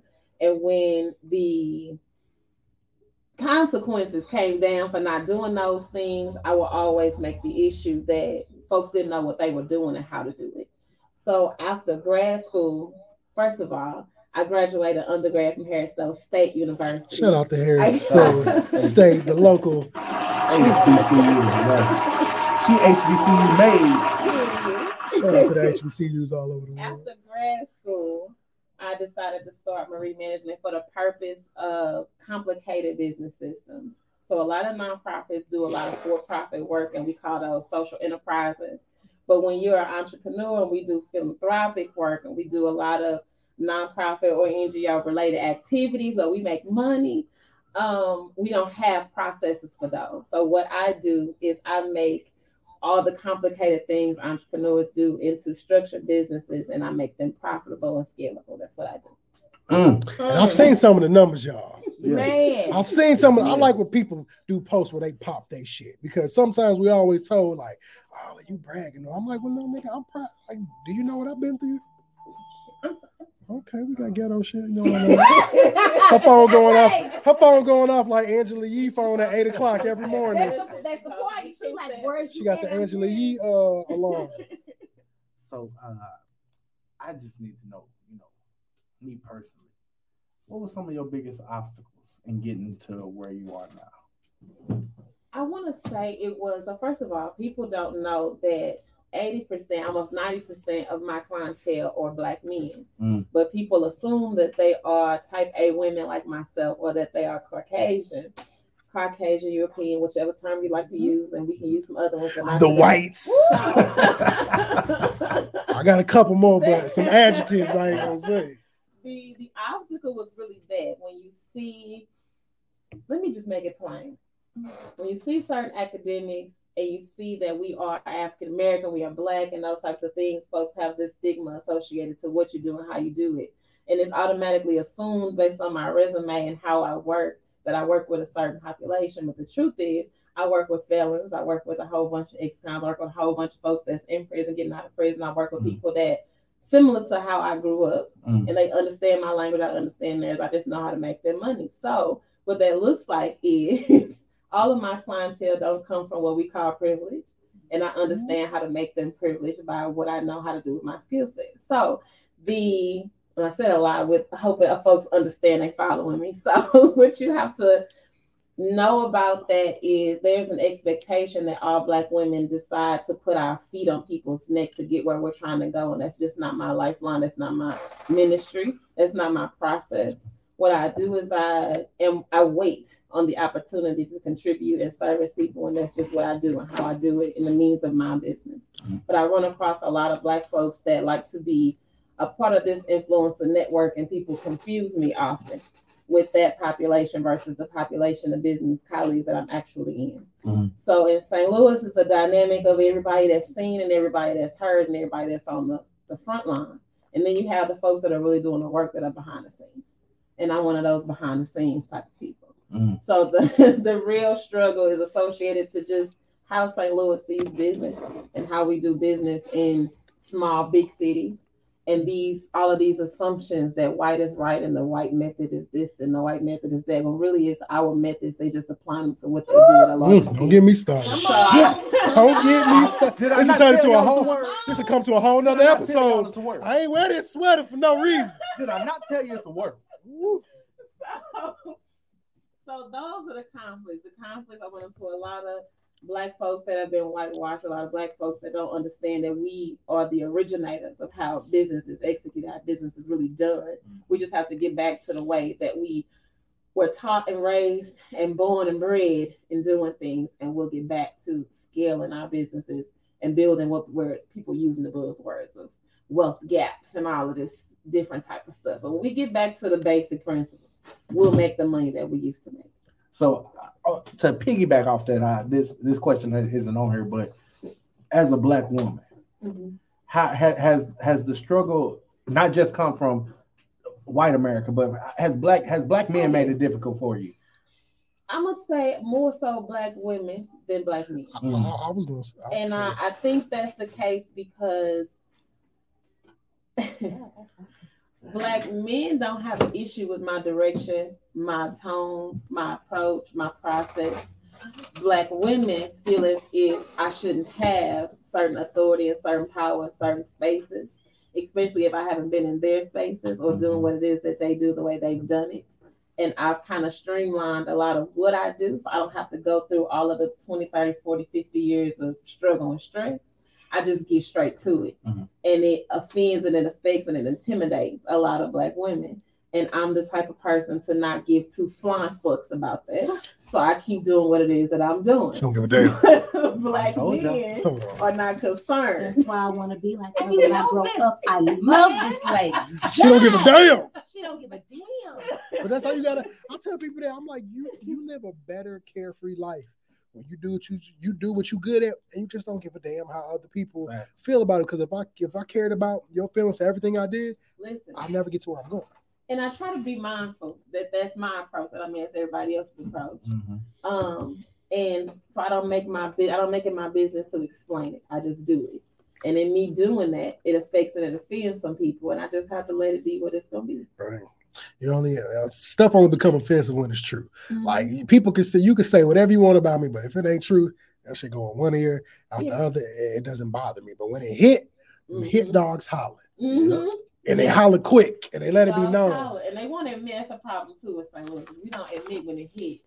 We like to clown. Thinking people subliminal. I'm like, bro, we grown. I'm not. If I want to talk about you, I either call you or I tag you. I'm like, I don't bring public drama to nothing I got going. So it's not the subliminal. If you took it as that way, I mean, you moving like that. That ain't got. And I mean, I ain't got nothing to do with it. So I gotta get into this just a little bit.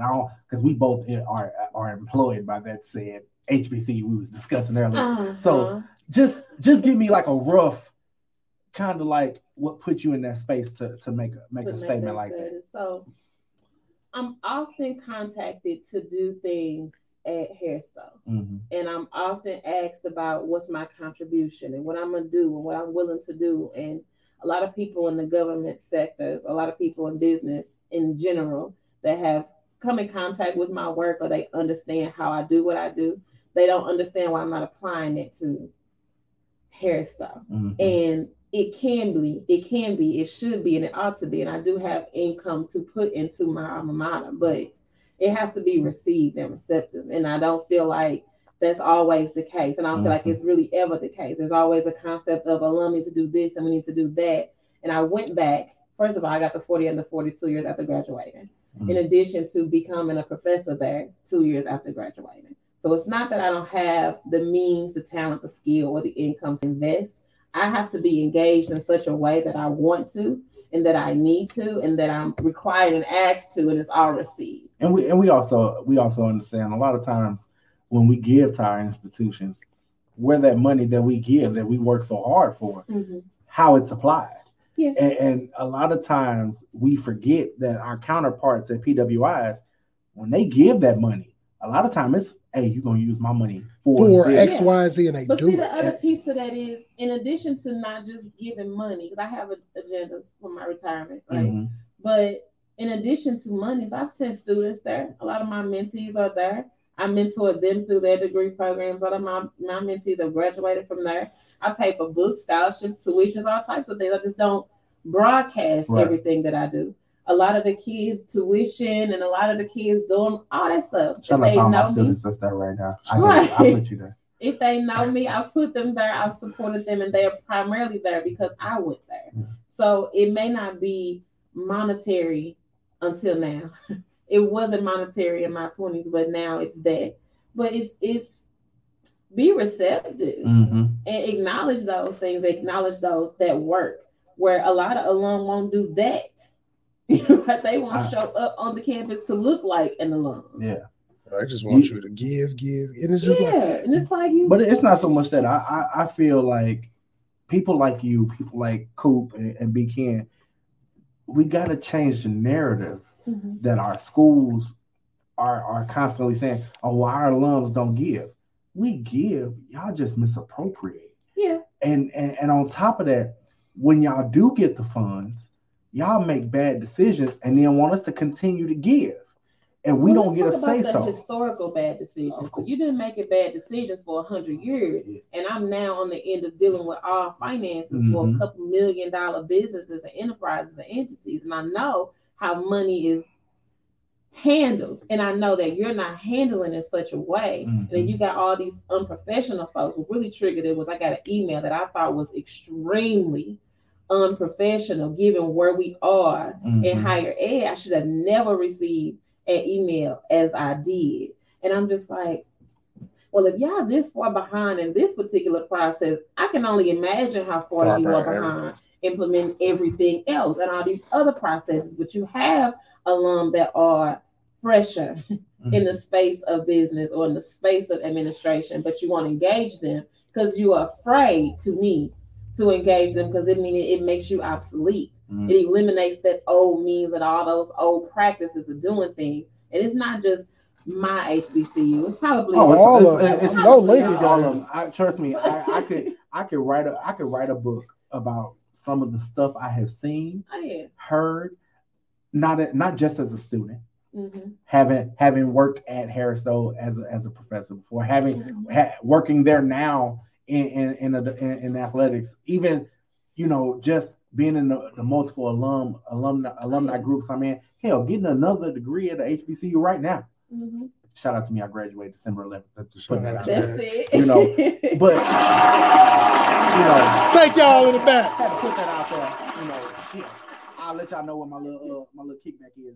Y'all come have a drink with your boy. I'm out there. But it is so much of we forget as a people, like it takes money to run these things. Oh yeah. And when you got money, and we can blame it on the white man, we can blame it on the government. We've been self-sufficient for a long time, y'all. And the fact that we don't do what's necessary.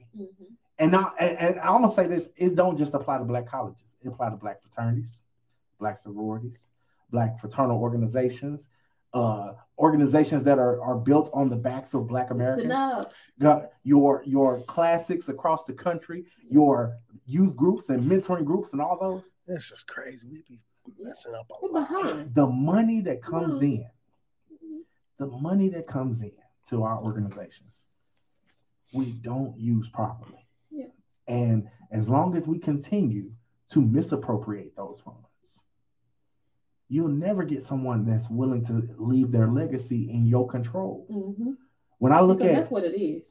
When I look at white masonry, and I tell brothers all the time, when I look at white masons, when they die, they become a mason. They be like, oh, it's the proudest day of my life. I'm a mason. They go get life insurance policies on themselves to give to the lodge when they die. This is why these lodges been around for hundreds. Speaking to that, I just took my baby sister to Alabama State University. I wasn't on the campus in my letters for maybe 30 minutes before the president was clear as to who are you bringing down here to attend this university. My sister's going to HBCU because I went to HBCU. So in the concept of leaving legacy, is whether it's through the sorority, whether it's through the university she chose, whether it's through her degree program, whether it's through what business she creates, or whatever the case may be, all of these things are legacy vehicles. So if I decide to go put my name on a building in a library, because for everybody that don't know, libraries are my sanctuaries. So if I go build libraries on campuses and my name is on that library on the HBCU's campus, it's important that my legacy continues with that purchase, with that investment, with that process. And HBCUs don't practice business well enough to be able to understand what that looks like for people to put their money into the schools. So if it's not athletic programs, we don't know how to do business. And unfortunately, they fail at that. Like really do. We getting all this money. Teams be horrible. They'll at least organize. I got to disagree there. Having seen the level of I'm trying to craziness. I'm gonna just use that word. The level of craziness that goes on at some HBCUs with their financial budgets, what they bring in. We're talking about you're operating. Oh yeah. You're operating in the red consistently, but you're trying to keep up with this mindset of we gotta do this. We gotta do this. It's like if your alums aren't willing to put the money into the school, all right, we can't. I know last year when during the pandemic, a lot of rich folks, we're gonna give this money to this school and this school. Well, white folks only know so many black schools. Yeah. So they're gonna give their money to the black schools they heard of, the Howards, the Morehouse, the Spelmans, and those schools got money. Hell, they don't get a lot of those schools don't even give scholarship money, so them kids is paying for them schools to be open. But the smaller schools are struggling, and they keeping up. I literally had this conversation with a football player at my school. He said, "Grimes, I like Lincoln, but I don't want to go and lose every game." I said, "Well, they also realize they got to function. The alums don't give enough athletically for them to want to play other black colleges. They got to make it cheap for themselves athletically. So they got to play in this tough conference where this game is only 4 or 5 hours because we can't afford to fly nobody nowhere. So I gotta go get beat 70-0 every week because the fact that I can't afford to be outside of that and give y'all the culture we want." But it still goes back to business for me. Because it's always about business, always about how you handle the business or whatever it is that you're doing. And HBCUs just historically do poor business, and it is what it is. We don't have business committees, business teams, business anything that handles how the organization runs or how the department runs or how the university runs. It's always a primary person making the decisions, and those decisions don't necessarily come with business acumen. So we're left with what we're left with. And don't get me wrong, you got 3 HBCU alums you're talking to right now who support and love their institutions. We are talking about, so for the people on the outside, mainly you PWI listeners, for those of you that think okay, that, right, it's okay. Because we need y'all too. Yeah. But for those of you like, oh man, y'all are talking bad about them. No, we're not talking bad. We just saying we matriculated through them. We saw the problems. We're trying to fix the problems. So that way, her legacy, my legacy, Nico legacy, and Coop and B. Ken and so many others that are doing this work, we're trying to change it. So that way, 20 years from now, the people that's sitting in our spaces can say, you know what? The change that was made helped me. I'm going to do more to help the next. Yeah, I see more harm done than help a lot of time. Like being at Lincoln at the time, we've been through like 3-4 presidents. So we had one president, Rome came in, changed up everything about the school. He took away all the most monumental things, the Greek Hill. They moved it to these plots. But I'm like, brother, it's so much historical stuff. He put this big old the health, like that extra center thing. Shit, we didn't need. I mean, and that's cool because. And I'm gonna say this: Rome was definitely wrong for killing some of the cultural things. But I also gotta challenge Lincoln folk and say, hey, you know what? Y'all allowed that to happen because the fact that y'all had everybody that was Greek wasn't helping the school by going up there and kicking it. Now, as I go up there and kick it too, it ain't my school. It ain't my school, so I can go up there and kick it. But the fact that those alums who would be like, man, hey man, the football team get killed every year, but y'all wasn't going up there filling up that stadium to get the upgrades necessary, to get the amount of money necessary to put into the program. And but that's easy to say alums not filling up stadiums, but you're not engaging alum either. So the thing is it's twofold. It's not just the alum not showing up, but we not doing this and not. I think that's easy to say. That's a fallback. But if you're not engaging them, you don't give them a reason to show up. They don't feel respected. They don't feel appreciated, and all these different things. When you go to PWIs, they're praising their alums on a regular basis, not just at an event, not just when they give some lump sum for a building or whatever. It's a regular, everyday thing. They're engaged in the mentoring of the new students, everything associated to their university. Their alum are a part of it. And white high schools are doing it too, because I still get stuff from DeSmet. They ask me all the time, give us money. Lincoln, low-key, only cater to alums that are like 40 and over. Them the only alums they pay attention to. That's why that's the ones who probably give them. That's why B. Ken and them stepped in, because they were able to. We got a young alumni association, which they're able to. Because once we graduated, we was like, man, fuck Lincoln. Like, as much as I love Lincoln, I'm like, as much as they put us through, going through it, I'm like, bro, you just took all this money from me, and then you want me to turn around and start giving y'all more money? But I couldn't. Is this. If you want to act, make sure you're investing in your students so where they can have money to give when they graduate. Don't just tell them that you want them to give some money. I want you to make sure that they're able to put themselves in a position to have money to give to that you. means stop letting them take out the max loan when they don't need it. Well, first, look, we talk about bad business practice. The most difficult part of every HBCU is the financial aid office. I'm like, first of all, why do I have to be this stressed just to make sure I'm enrolled in school? Like, and I understand y'all got a bunch of us to get through. I get it.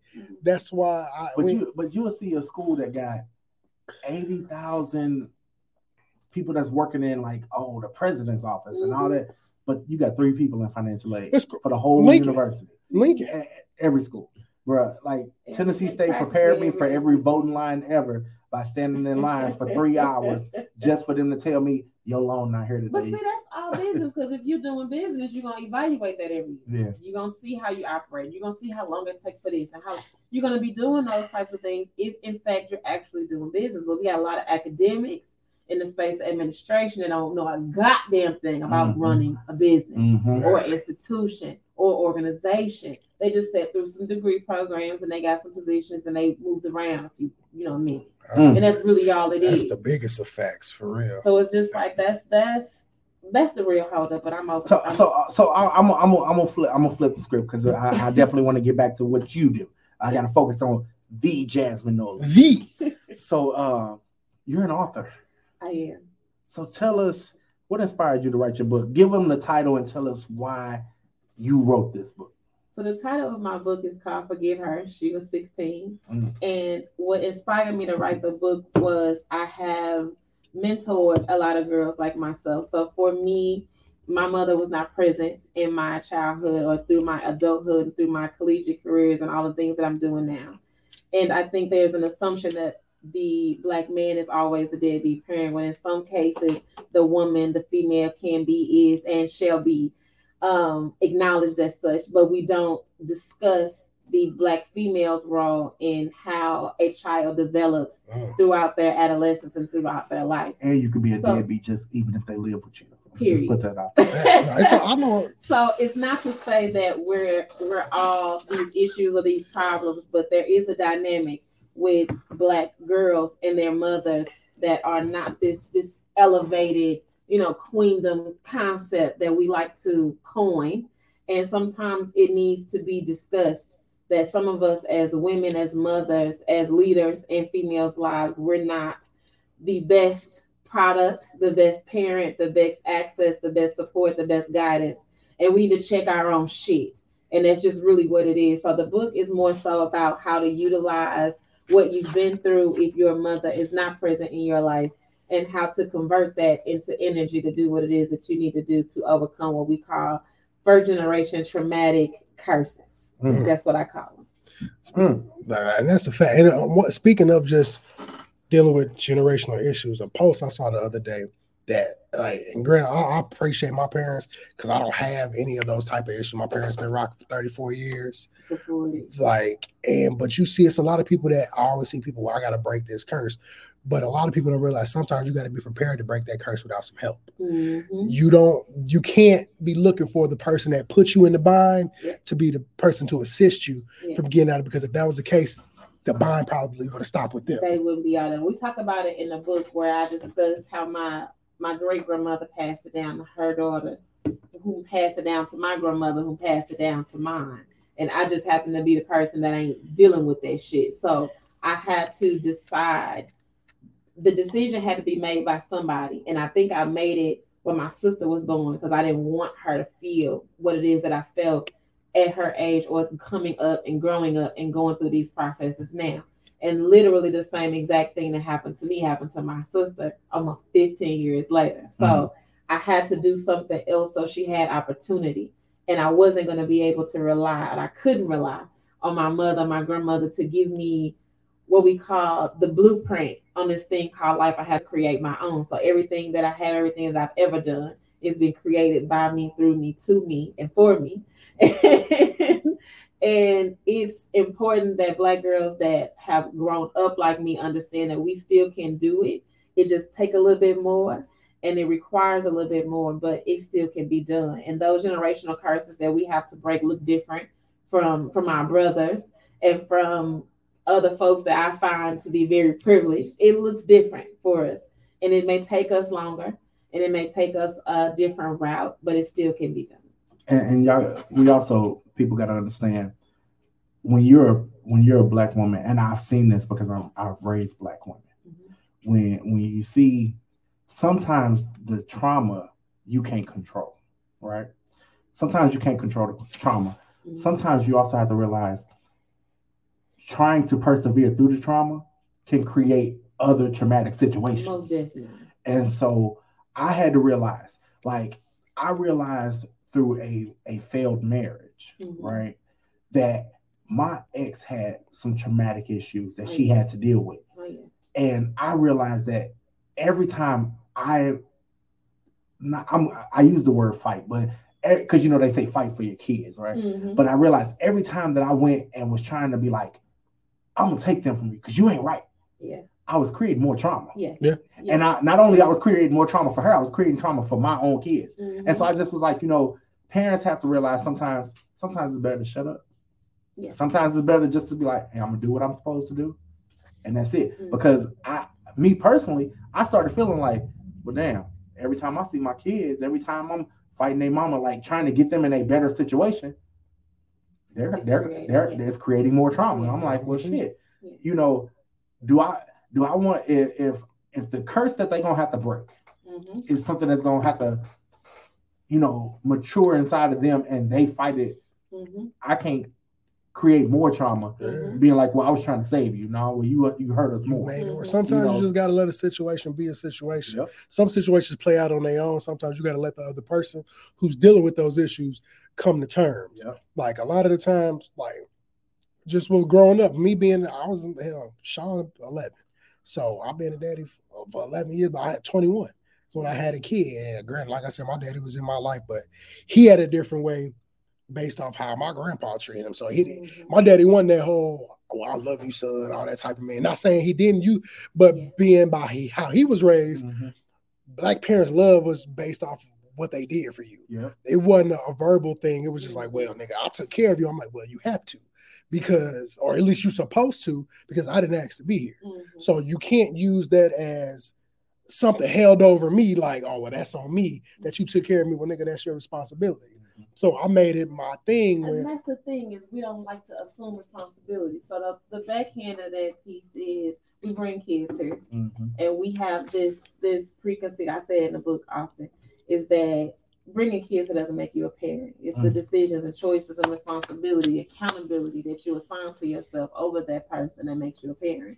And I think people miss that responsibility or that understanding. But we hate going to parenting classes, and we hate learning what it means to be a parent, and we hate understanding that we're not best suited without knowledge and education on how to really nurture and provide. Well, I wish somebody was listening to this. And it's crazy though, because I say it all the time. I'm like, just because you got a kid don't mean you're a parent. I know a lot of people who kid with them 24/7, and they are shitty parents just because you got these kids that's getting raised off of YouTube and all this shit because you don't want to deal with it. Oh yeah. You got parents that get mad at teachers this issue. That was the truth. So I've raised more kids than I've given birth to, right? So I was gonna say that's how I met you. When I met you, these kids, when I met her, these kids, like out of every, so I met Miss Nolan because I started judging youth step competitions. And everybody had these teams, like you got GOV and YMOV and all these other teams. And there was one team, and they were smaller than the rest, but they were they were disciplined. And you could tell, like you saw the fraternal aspect in all the teams, but you saw one team that was like a family, and they functioned like a family. I watched the kids interact with each other like brother and sister. And when mama called, they moved like you would if your mama called you. And I'm sitting there like, that's dope to me. And I remember reaching out to her like, "Hey, you cool as hell. Like I want to get to know you because you got it." We don't got that village mentality no more. Like before, even if like everybody was held accountable. If I lived on one block in area, if you saw me fuck up and you ain't pull me to the side or you ain't tell my parent, you was just as accountable as my parent. Yeah. And it's me in the situation. But now you try to tell somebody about their child. My child don't do X, Y, and Z. I'm like, well, I see how you responded. Your child does that because he acts just like you. Yeah. But people don't want that responsibility. And I had it, so I got it from my parents. So most people would know. They know my kids. They know that my parents knew that I deal with kids. I don't deal with adults. I don't deal with grown folks. I'm making sure kids have what they need to do, what they have to do, because you had your opportunity. You may have messed that up, but they got another chance. And let me give them what they need to do, what they have to do. So parents know I didn't deal with parents, but the kids, I was harder on my kids, and I was doing what we call really nurturing them. I was in my 20s when I had most of my kids. So most of the coaches I was coaching with, they was 30, 40, you know, they was up there. They had kids of their own. They was married and all of this type of stuff. So for my kids on my program to have what they had from me, it was because I really wanted them to understand community. And I wanted them to understand if you didn't have anybody else, you should have these people. If you can't depend on me and the next person and the other person, you should be able to depend on these people. And two of my kids for over the years, I raised it literally in my house in my 20s. So it was more than a STEP team program for me. It's always been. The youth development piece is always bigger than what the kids doing. You have to be able to invest in them and contribute to them, whether they like it or not. Because I'll curse their ass out, and I told them about their life, and I made sure they knew what it is they needed to know, whether they liked it or not. They gonna appreciate that when they get older. And getting in their ass was a concept of, I need you to understand this level of discipline. So when you get out here, you don't have this sense of entitlement, like somebody got to give you some. Most of their mamas was, on a different level, on a different process, and similar to mine, right? Just not present, not aware, not engaged, not involved. The men or the fathers were always absent. So it was just a matter of me and them. So I had to give them everything I knew that they needed in order for them to do what they needed to do, whether I was present or not. So most of my kids now, they're doing very similar things to what I was doing in my 20s and what I'm doing now. And so it's just, I don't have to be your friend, but you're going to get what you need to get. That's how you're going to know how to get it done. And you're going to understand what it means to respect somebody, even if you don't respect yourself. And so we teach those things, and we teach a whole lot of principles. My girl, a lot of things I say on Facebook, I've been saying them for years. I'm just now saying it on Facebook. So it's just a matter of being transparent and honest. I think it's a lot of lying. It's a lot of roundabout. It's a lot of not giving it to them like they need it. You give it to you like you need it, whether you want it or not. Facts. You're gonna get it. Yeah, you'll appreciate it later. It sucked now, right? But yeah, when it's time you become an adult, you be like, damn. They probably like, damn, man, Shaz was telling me. You know, she was right. I think that's the beauty. Like, I've been teaching 17 years. When kids come back and be like, it was you. You was right. It was you. You was right. And I'm like, shit, I wasn't gonna tell you wrong. I put myself. I got into working with children because the fact that I love it. It's something I was called to do. You know, I look at this as a mission. So if it's something I ain't out here to just be like, hey man, fuck y'all. You know what I'm saying? Because there are some teachers like that. You ain't coming just because of a check. Exactly. Because I didn't work in schools where I got tremendously underpaid, but I did it and I worked and I did it because of the fact that I wanted to make sure that them kids had someone who was gonna tell them, hey, I don't know what you get at home. But this is what is expected of you from now on. And when they get it and they learn it and they use it, you be like, my job. My job. I was asked one day, what's your, do you have, Maria asked me, she said, do you have like a favorite student, like a most successful student? I'm like, all of them. Because they in their lane. Yeah. You know, unfortunately, I've lost kids. I hate it. But the kids that are in their lane, I was at Manny's wedding. The wedding coordinator come up to me, Grimes, a student from my first year teaching. And my wife was like, why are you tearing up? I said, because that's right. That's what I do this for. That's it, yeah. That girl, she graduated high school 17 years ago. And she came up to me like, It was you. But we needed that though because I ain't had black teachers. Like growing up where I was, it was super diverse. I ain't had no black teachers. Like my first black teacher was like a PE teacher. And my first black teacher actually cared about me, and I hate because I ain't paid attention. I can't remember her name for nothing. But it was literally for 1 quarter when I went to Robert Morris. And it wasn't because at first I didn't get it, but I used to always get up in class. I'm like, I'll pay for this, man. I'll be moving about. I hated sitting there. And after class, one time she's like, I'll bet you $10 for the next 2 weeks you can't get up and lead a class. Mm-hmm. Bro, college, so I'm like, bet. I'm thinking I'm doing something. Mm. I didn't realize the lesson I was getting out of it, though. Because after them 2 weeks, I got that money, which I didn't even care about it at the end. But I never missed another class after that. Mm-hmm. I never got up in between her classes. My respect for her changed based off how she could have came to me like, well, shit, fuck you. You check, you don't want to be here, don't be here. Right. But she put her money up, and then she was like, bro, you gonna do this, man. I hated English classes, but because of her, I did. That was probably the best English class I ever had. Mm-hmm. And I told her, man, thank you. Like, because I'm used to white teachers, like, they didn't care about me. Mm-hmm. Like, they didn't give a damn about me. I was a check to them. I was a number in here. Mm-hmm. But you took the time to be like, hey, man, I can see better in you. Let's try this, and then we'll go from there. I could have got that $10 and still did what I was doing. Yeah. But because of the respect factor I had for her at that point, I feel like I owed it to her. That the least I could do is sit down for this hour and change and learn whatever you gonna tell me. And that was the other piece to what I did too. Is I was never an educator at the school, so I was never a teacher at the school. My role always came in around what everybody was doing at the school, so my access to them was a lot broader than being on the payroll, so to speak, at the school. So it just looked different. I did everything I did with them before, after, and around school. So my impact was a little bit stronger, a little bit more consistent, and a little more persistent, and I could be personable with them, where the school couldn't hold me to anything. So that was a lot of the gripe that I got too. So where the other coaches, they were working in schools, so they couldn't do certain things. I did what I wanted to do to make sure they got what they needed and how they needed it and when they needed it. And how they how they had to hear it. Yeah. Some kids need that though, that tough love. They can't always go, we got so many kids that's so soft now. Just because you say something to them, you can't talk to me like that. And I use the word timid kind of loosely because I dealt with boys and I dealt with girls. And my girls are just as tough as my my girls and my boys are just as tough. And I just don't accept no foolery from me. I don't care where they come from, what it is, what you come up with, what you don't have. These are the expectations. These are the standards. You're going to meet them and you're going to do them and you're going to act accordingly. And if and when you can't do those, they're going to put you back in that place until you're going to keep doing it until you get it done. It don't matter if they were athletes. It didn't matter if they were academics. It didn't matter if they were just doing what I was doing. But the caveat to the HBCU and connecting this whole, all this we're talking about, is I did all these things before I was Greek. Before I decided I was going to participate in Greek-led organizations or any other organizations, I was doing this work.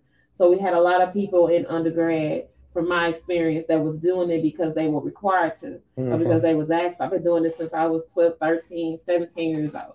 So this is not something I just decide, I'm going to do because it's a check mark on the box of my application on my sorority. This is not that. This was not that. This is not what I did. So when people find that was the case, it's looked at a little bit different. And people need to get that. No purpose. Yeah. So as we get ready to wrap up, 2 things. First, tell me what's next for you and where people can find you on social media.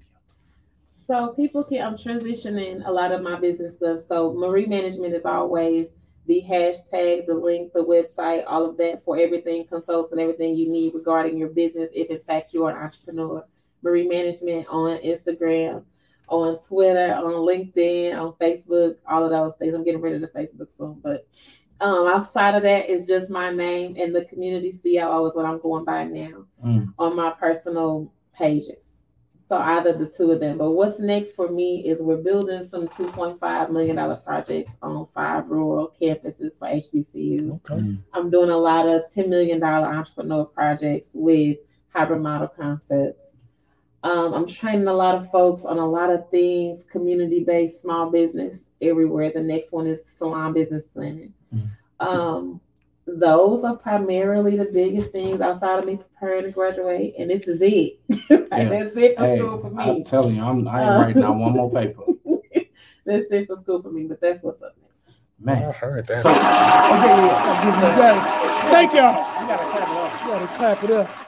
So before I let you go, because I know you're tired. We all tired. I've been cooking all day. We tired. Listen, because it's after my bedtime. I do the same week. It's best. My bedtime at 8:30. I roll. Get ready So to sleep. we got this thing called rapid fire. Okay. All right. We're gonna ask you a question. First thing that come to your mind, like the first thing, you got to be ready. Okay, let me get ready. All right. Go ahead and go fire away. Dream vacation. I'm going to Europe, so Italy. Favorite city. My city. Celebrity crush. I'm gonna say Denzel.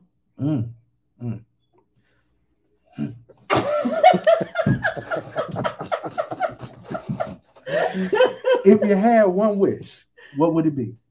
Woo. For no kid to ever feel the space of homelessness or abandonment. Dream business venture to work on. Ooh. That's a few of them. But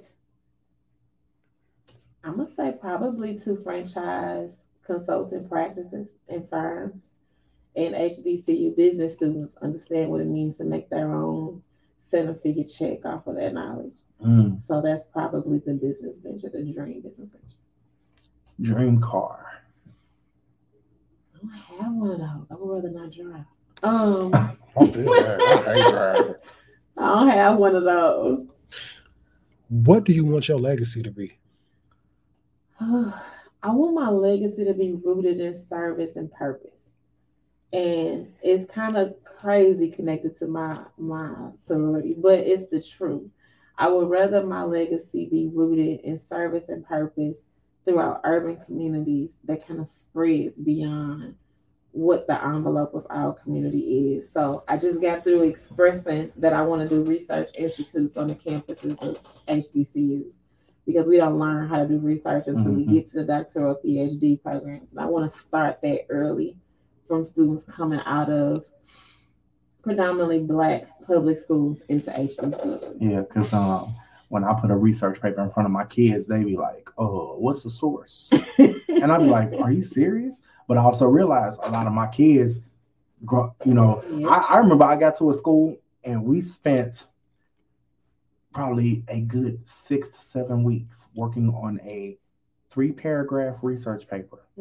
Because one, they didn't know how to use a library. So we had to take them to the library and be like, "Hey, this is actually where you do your research, not on the internet." Then having the citations. They get to, different formats. But the truth is, I've sent a kid, and I've done a paper myself, sent her back to school in one of the public schools, and I'm like, "Gonna name it," so but she didn't understand the process of the paper that I wrote, and she said it wasn't high school grade. And I said, "Well, listen, I've been to AP English probably since I was a freshman in high school, so I've been an honor student my whole life. And when we get educators that are not educated to a certain level, educating our students and our kids, I got problems with that. When you don't even understand how to do research papers, you don't understand how to do this level of work, I got a problem with you the struggle being responsible." MLA, APA. Oh my God. I got to the point, I teach psychology. APA is American Psychological Association format. I would tell them, I said, "I want all my papers in APA format." Well, you would get kids who you could walk them through it. They refuse to do it. But then I also realized I had professors who asked, "Oh, well, I want your paper in APA." You know what you're doing is not APA, right? Yeah, you know what you're doing is not correct. But even past the writing, past the reading and past the writing, it's about HBCUs how to publish work. Exactly. We producing more best practices, us producing more literature, us producing more of our own text, our own context behind what it is that we do for our communities, our culture, our institutions, that type of thing. So I want the Research Institute to stand for our legacy of literature, our legacy of academia in general, regardless to the practice or whatever it is that we're doing. But I want that to be the legacy left, and which is I tried to start it ahead.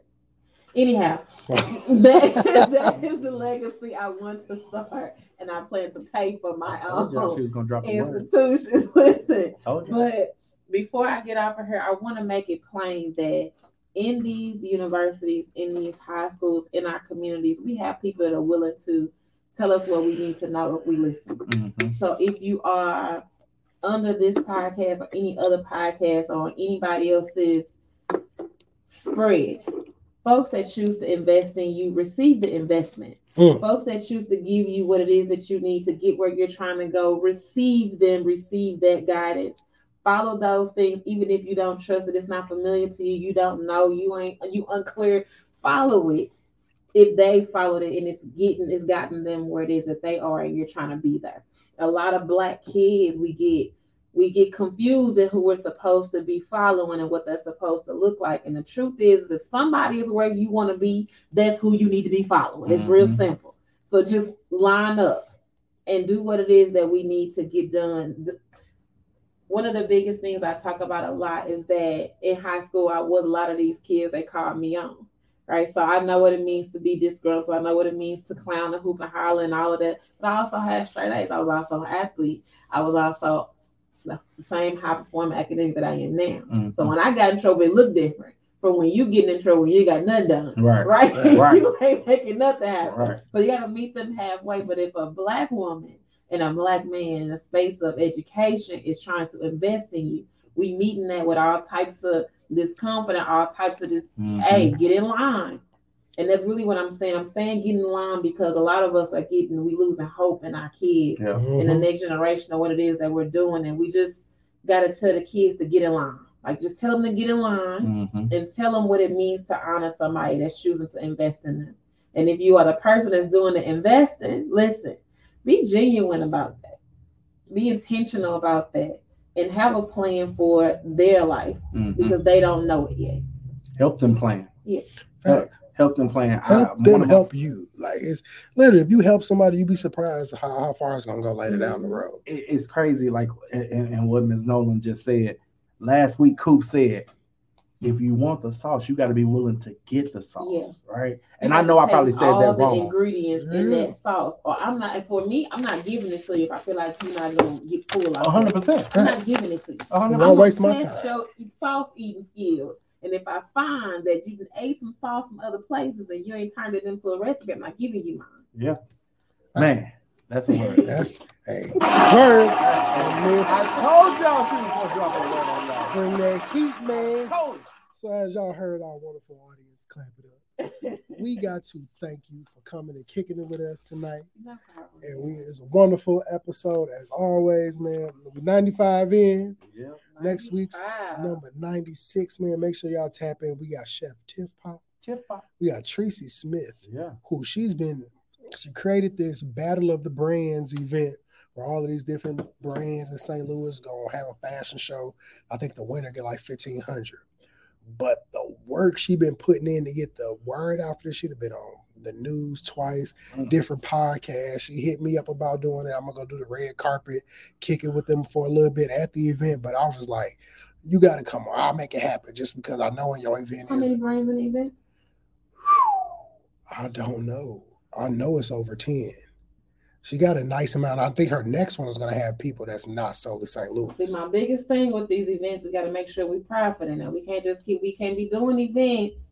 We're not doing the business. We're not making money. We just breaking even. We giving folks free publicity. We got to make sure we're doing the business behind these events. Facts. Tracy, it sounds like a conversation need to be had. Yeah, but look, because I don't know if tickets are sold to the event, like how that work. But if she ain't making nothing off this first time, her next time around, she got to switch it up because the way she done put this run together to promote it has been crazy. And like, it's been like a run for somebody putting out an album. Like, she has been out here I've seen her on the news twice.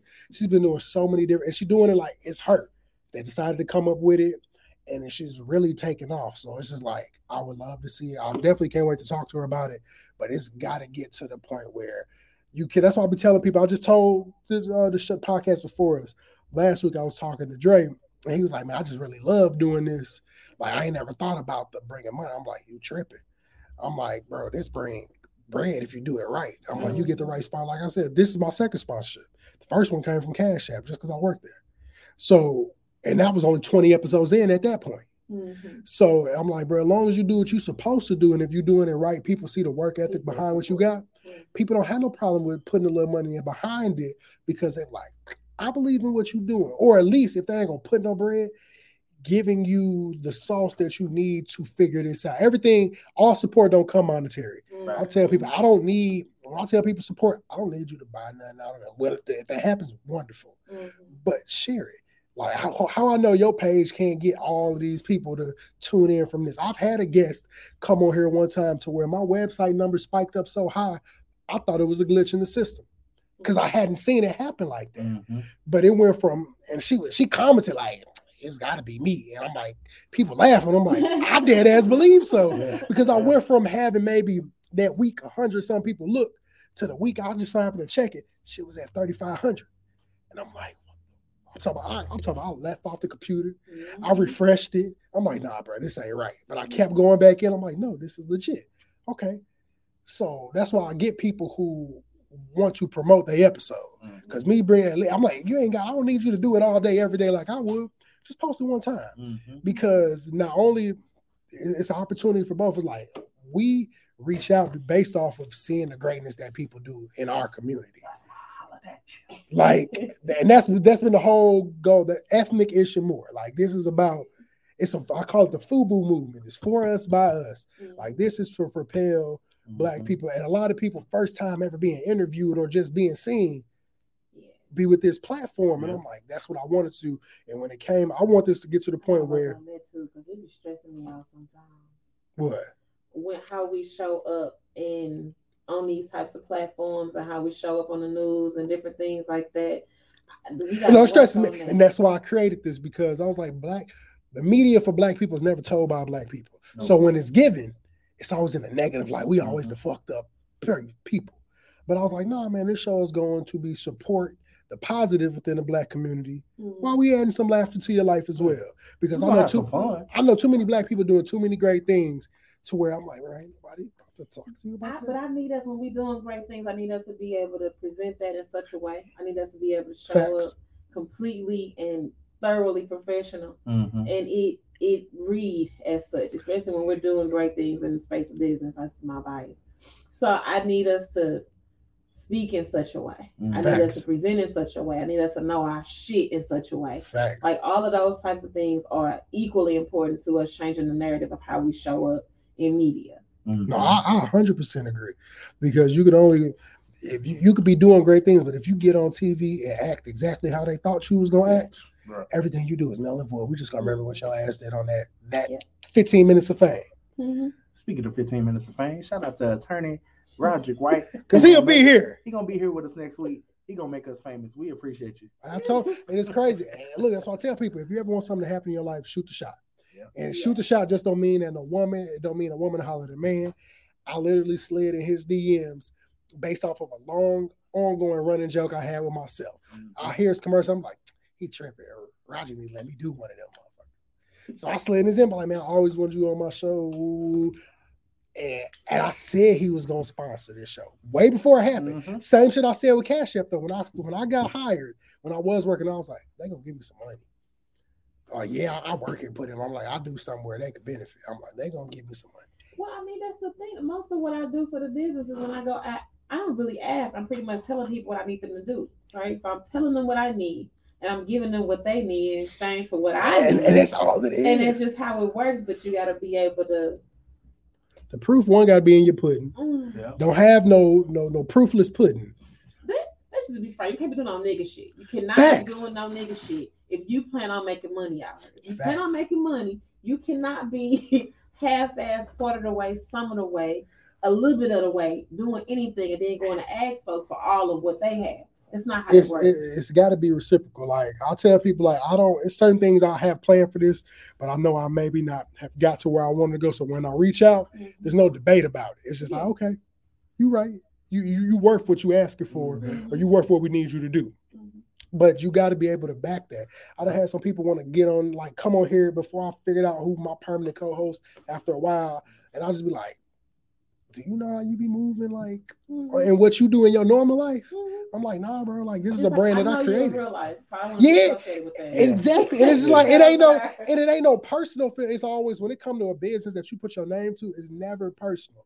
But it's just like I think so many people in St. Louis don't. They take it to heart. Also, your business is a part of you. Yes. And if you go and I let you fuck up my business, you're fucking up not just my business, you're fucking up me. Yeah. That means after you done fucked up my business, what I'm gonna do next? And for me, I've been building this for 10, 15 years. I can't afford to associate what I've built, what I've spent hundreds of thousands of dollars on a 2-second conversation with you or a 2-second interaction with you. And now everything that I've built is now tanked. I can't afford that. I don't deal with that. I don't deal with people that ain't nothing to lose.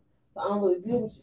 So it's that for me. No, and I feel that same way too. It's just like, hey, I don't put too much of my own personal money, time, and all of that for you to feel like just because we are X, Y, and Z that you need to be in these spaces. Everybody don't need, and they don't. People be thinking like, oh, but because me and you such as I'm like, bro, just because I'm going a certain way or a certain right, don't mean you exempt from it. Just mean I don't need your personal self attached to this because everything I built, I know how you move. That shit gonna go from sugar to shit real quick. And it ain't got nothing to do with me. It ain't got nothing to do with me. It's the simple fact that people like, man, I would have did it, but I checked out y'all stuff. I see how they kind of moving.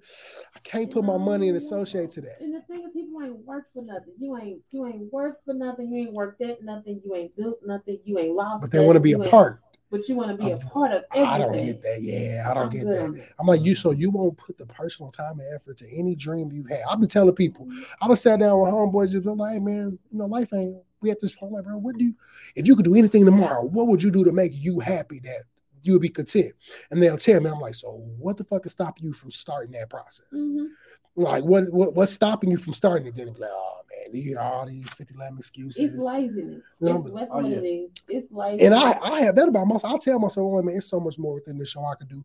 But I have my lazy moments where I have like, hey, you're being lazy, bro. Get your ass up, do what you need to do, and get it going. But I've seen how that's changed my life. Like when I started this clocking out of work with my left hand.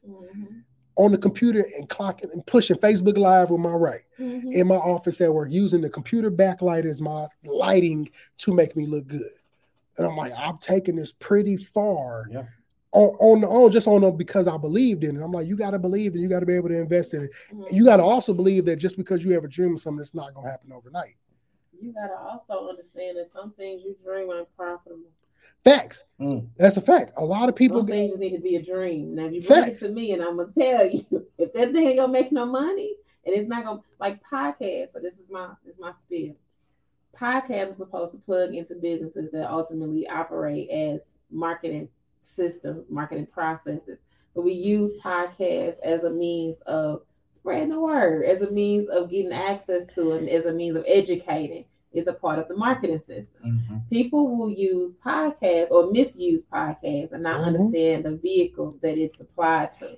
So you think, oh, I'm supposed to get $1 million out of a podcast. No, your podcast is a form of education. Facts. You utilize a podcast as a means of educating the people that you ultimately want to get some money from to do something else.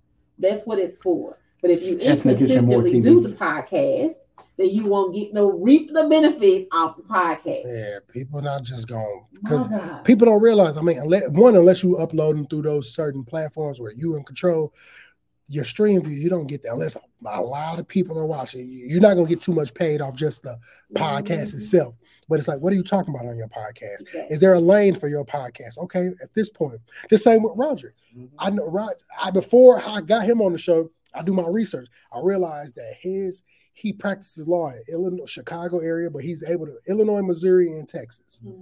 When I looked up the stats to send it to him, my 3 biggest cities, or one of them, Dallas, Chicago, St. Louis, Kansas City. Everywhere he practiced law was listed in my top 10. So sending that, the numbers may not have been super crazy, but it's like, he has got a targeted market to where I'm at. And I've been telling people, I'm like, yeah, you hear him on Hot 104. But I'm like, if Hot 104 can only get, say they play his ad all the time, but they only get 3 clients off of him, but the little bit he give to me, and we do this, but he get 10. Which one of us is more profitable for his business? Just because they got the bigger vehicle don't mean they were the better route. Yeah. It's just like he got me 10 people off his podcast. He made me way more money than these people I give all this money to advertise me. Well, let me scale back my money from here and put it to where I see it's really going. So you just got to believe, like, you got to know how that stuff on the back end kind of work, and just got it. When you had a vision, you can realize quick if this is a vision that's going to come with some money eventually or not. And then you got to realize the process to build into it. It's not, everything is not an overnight. Stop letting the internet let you believe. Willing to test things. And this is why I don't like this influencer concept that's going on. There's a lot of folks is going to make you believe that you're finna hit 1 million. You finna hit big. You finna do something tomorrow and it's going to work. You be riding around in trips and cars and all of this foolery. When you get done, it's work that got to be put into this kind of stuff. And if you don't plan on working, you don't plan on eating. And that's just the concept. So it's nothing different than with a podcast. You may have the right group of folks for the first 10 episodes. You may fall off for the next 10. You may get the next 30. All of these different things are supposed to be piloted and tested over time. And you continue to test what works and what doesn't. When you find the recipe, then you stick with it. Everything is trial and error. Recipe, you rinse and repeat. That's all you do. Don't switch up. It's like, why fix it if it ain't broken? Once you figure it out, that's what I did in the beginning. I started this way. I'm like, I done did multiple versions of this until I figured it out. Then I was like, one time joking with Justice, like, man, we're gonna have Ethnic Ishimore TV. That's my YouTube channel now. Where I've watched this girl. I done tapped into, literally figured, I picked up a camera one day. I was like, man, I think I can do this. Now I create music videos. Like where people, I'm like, damn, people straight pay me to show up for an hour. And it's great because when I realized that working at a regular job, you make it 20, 25 hours, depending on where you at. But to realize it took me 30 minutes one time to make $100 just shooting somebody. I was like, I'll never go back to a regular job again. Because I found out once I hear how much people make in video spaces. I was like, bro, people who really learn this make bread if they do it right. I can give you a story on that. I think it's one of my questions anyhow. So I made a post the other day for Female Entrepreneurship Day or whatever the recognition was. And I made it clear that those kids that like to read and write, we got to pay attention to them too. So I make somebody's salary in 15 minutes on any given Thursday. All right, so it may take you a whole year to make 6 figures. It takes me 15 minutes to make 6 figures. So the concept is when you have a skill set and when you learn something and you really harness something and you really go at something and you really invest in that thing, you can utilize it for income once that process is done. And it's no different in any other industry. You just have to simplify the process. You just have to make sure that it's consistent. And a lot of folks ain't gonna understand it, which is one of the problems. A lot of Black folks don't fit my model of business. A lot of folks can't be my client, right? But when I was building my business, it was a matter of what works for me and how can I offer this on rinse and repeat for multiple different types of people that fit the same mold. And I think we miss what it means to build a business because we think it's just supposed to, drop in our lap some type of way. So the building of the business is what gets you to be able to charge somebody 6 figures in 15 minutes. But you can't do that when you haven't built anything. Facts. People, like everybody, you always, especially speaking of the influencer life, everybody sees the finished product, but you don't know what said person did, how long they've been at this. We always see the celebrities, they be like, man, it took me 15. Like you got Tyler Perry, he's a billionaire now. But at one point, he was sleeping in his car.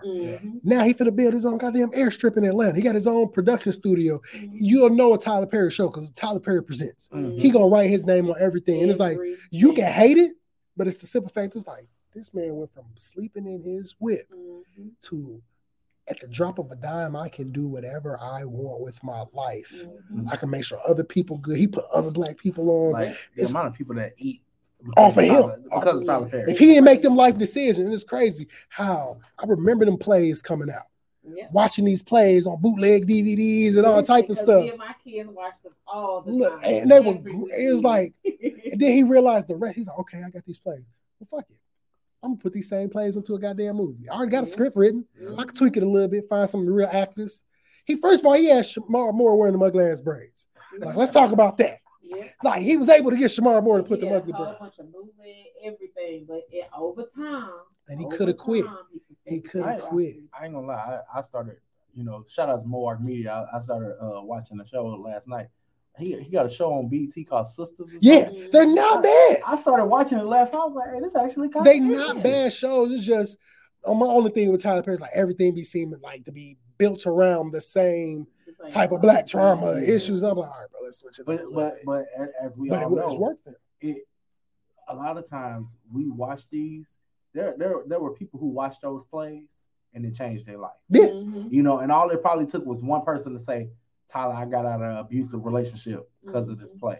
Or I might have realized I was going through a drug habit and you turned me to God, because that really a lot of Tyler Perry plays was introducing you to a Christian lifestyle. And you like, well, damn, now you done changed my life.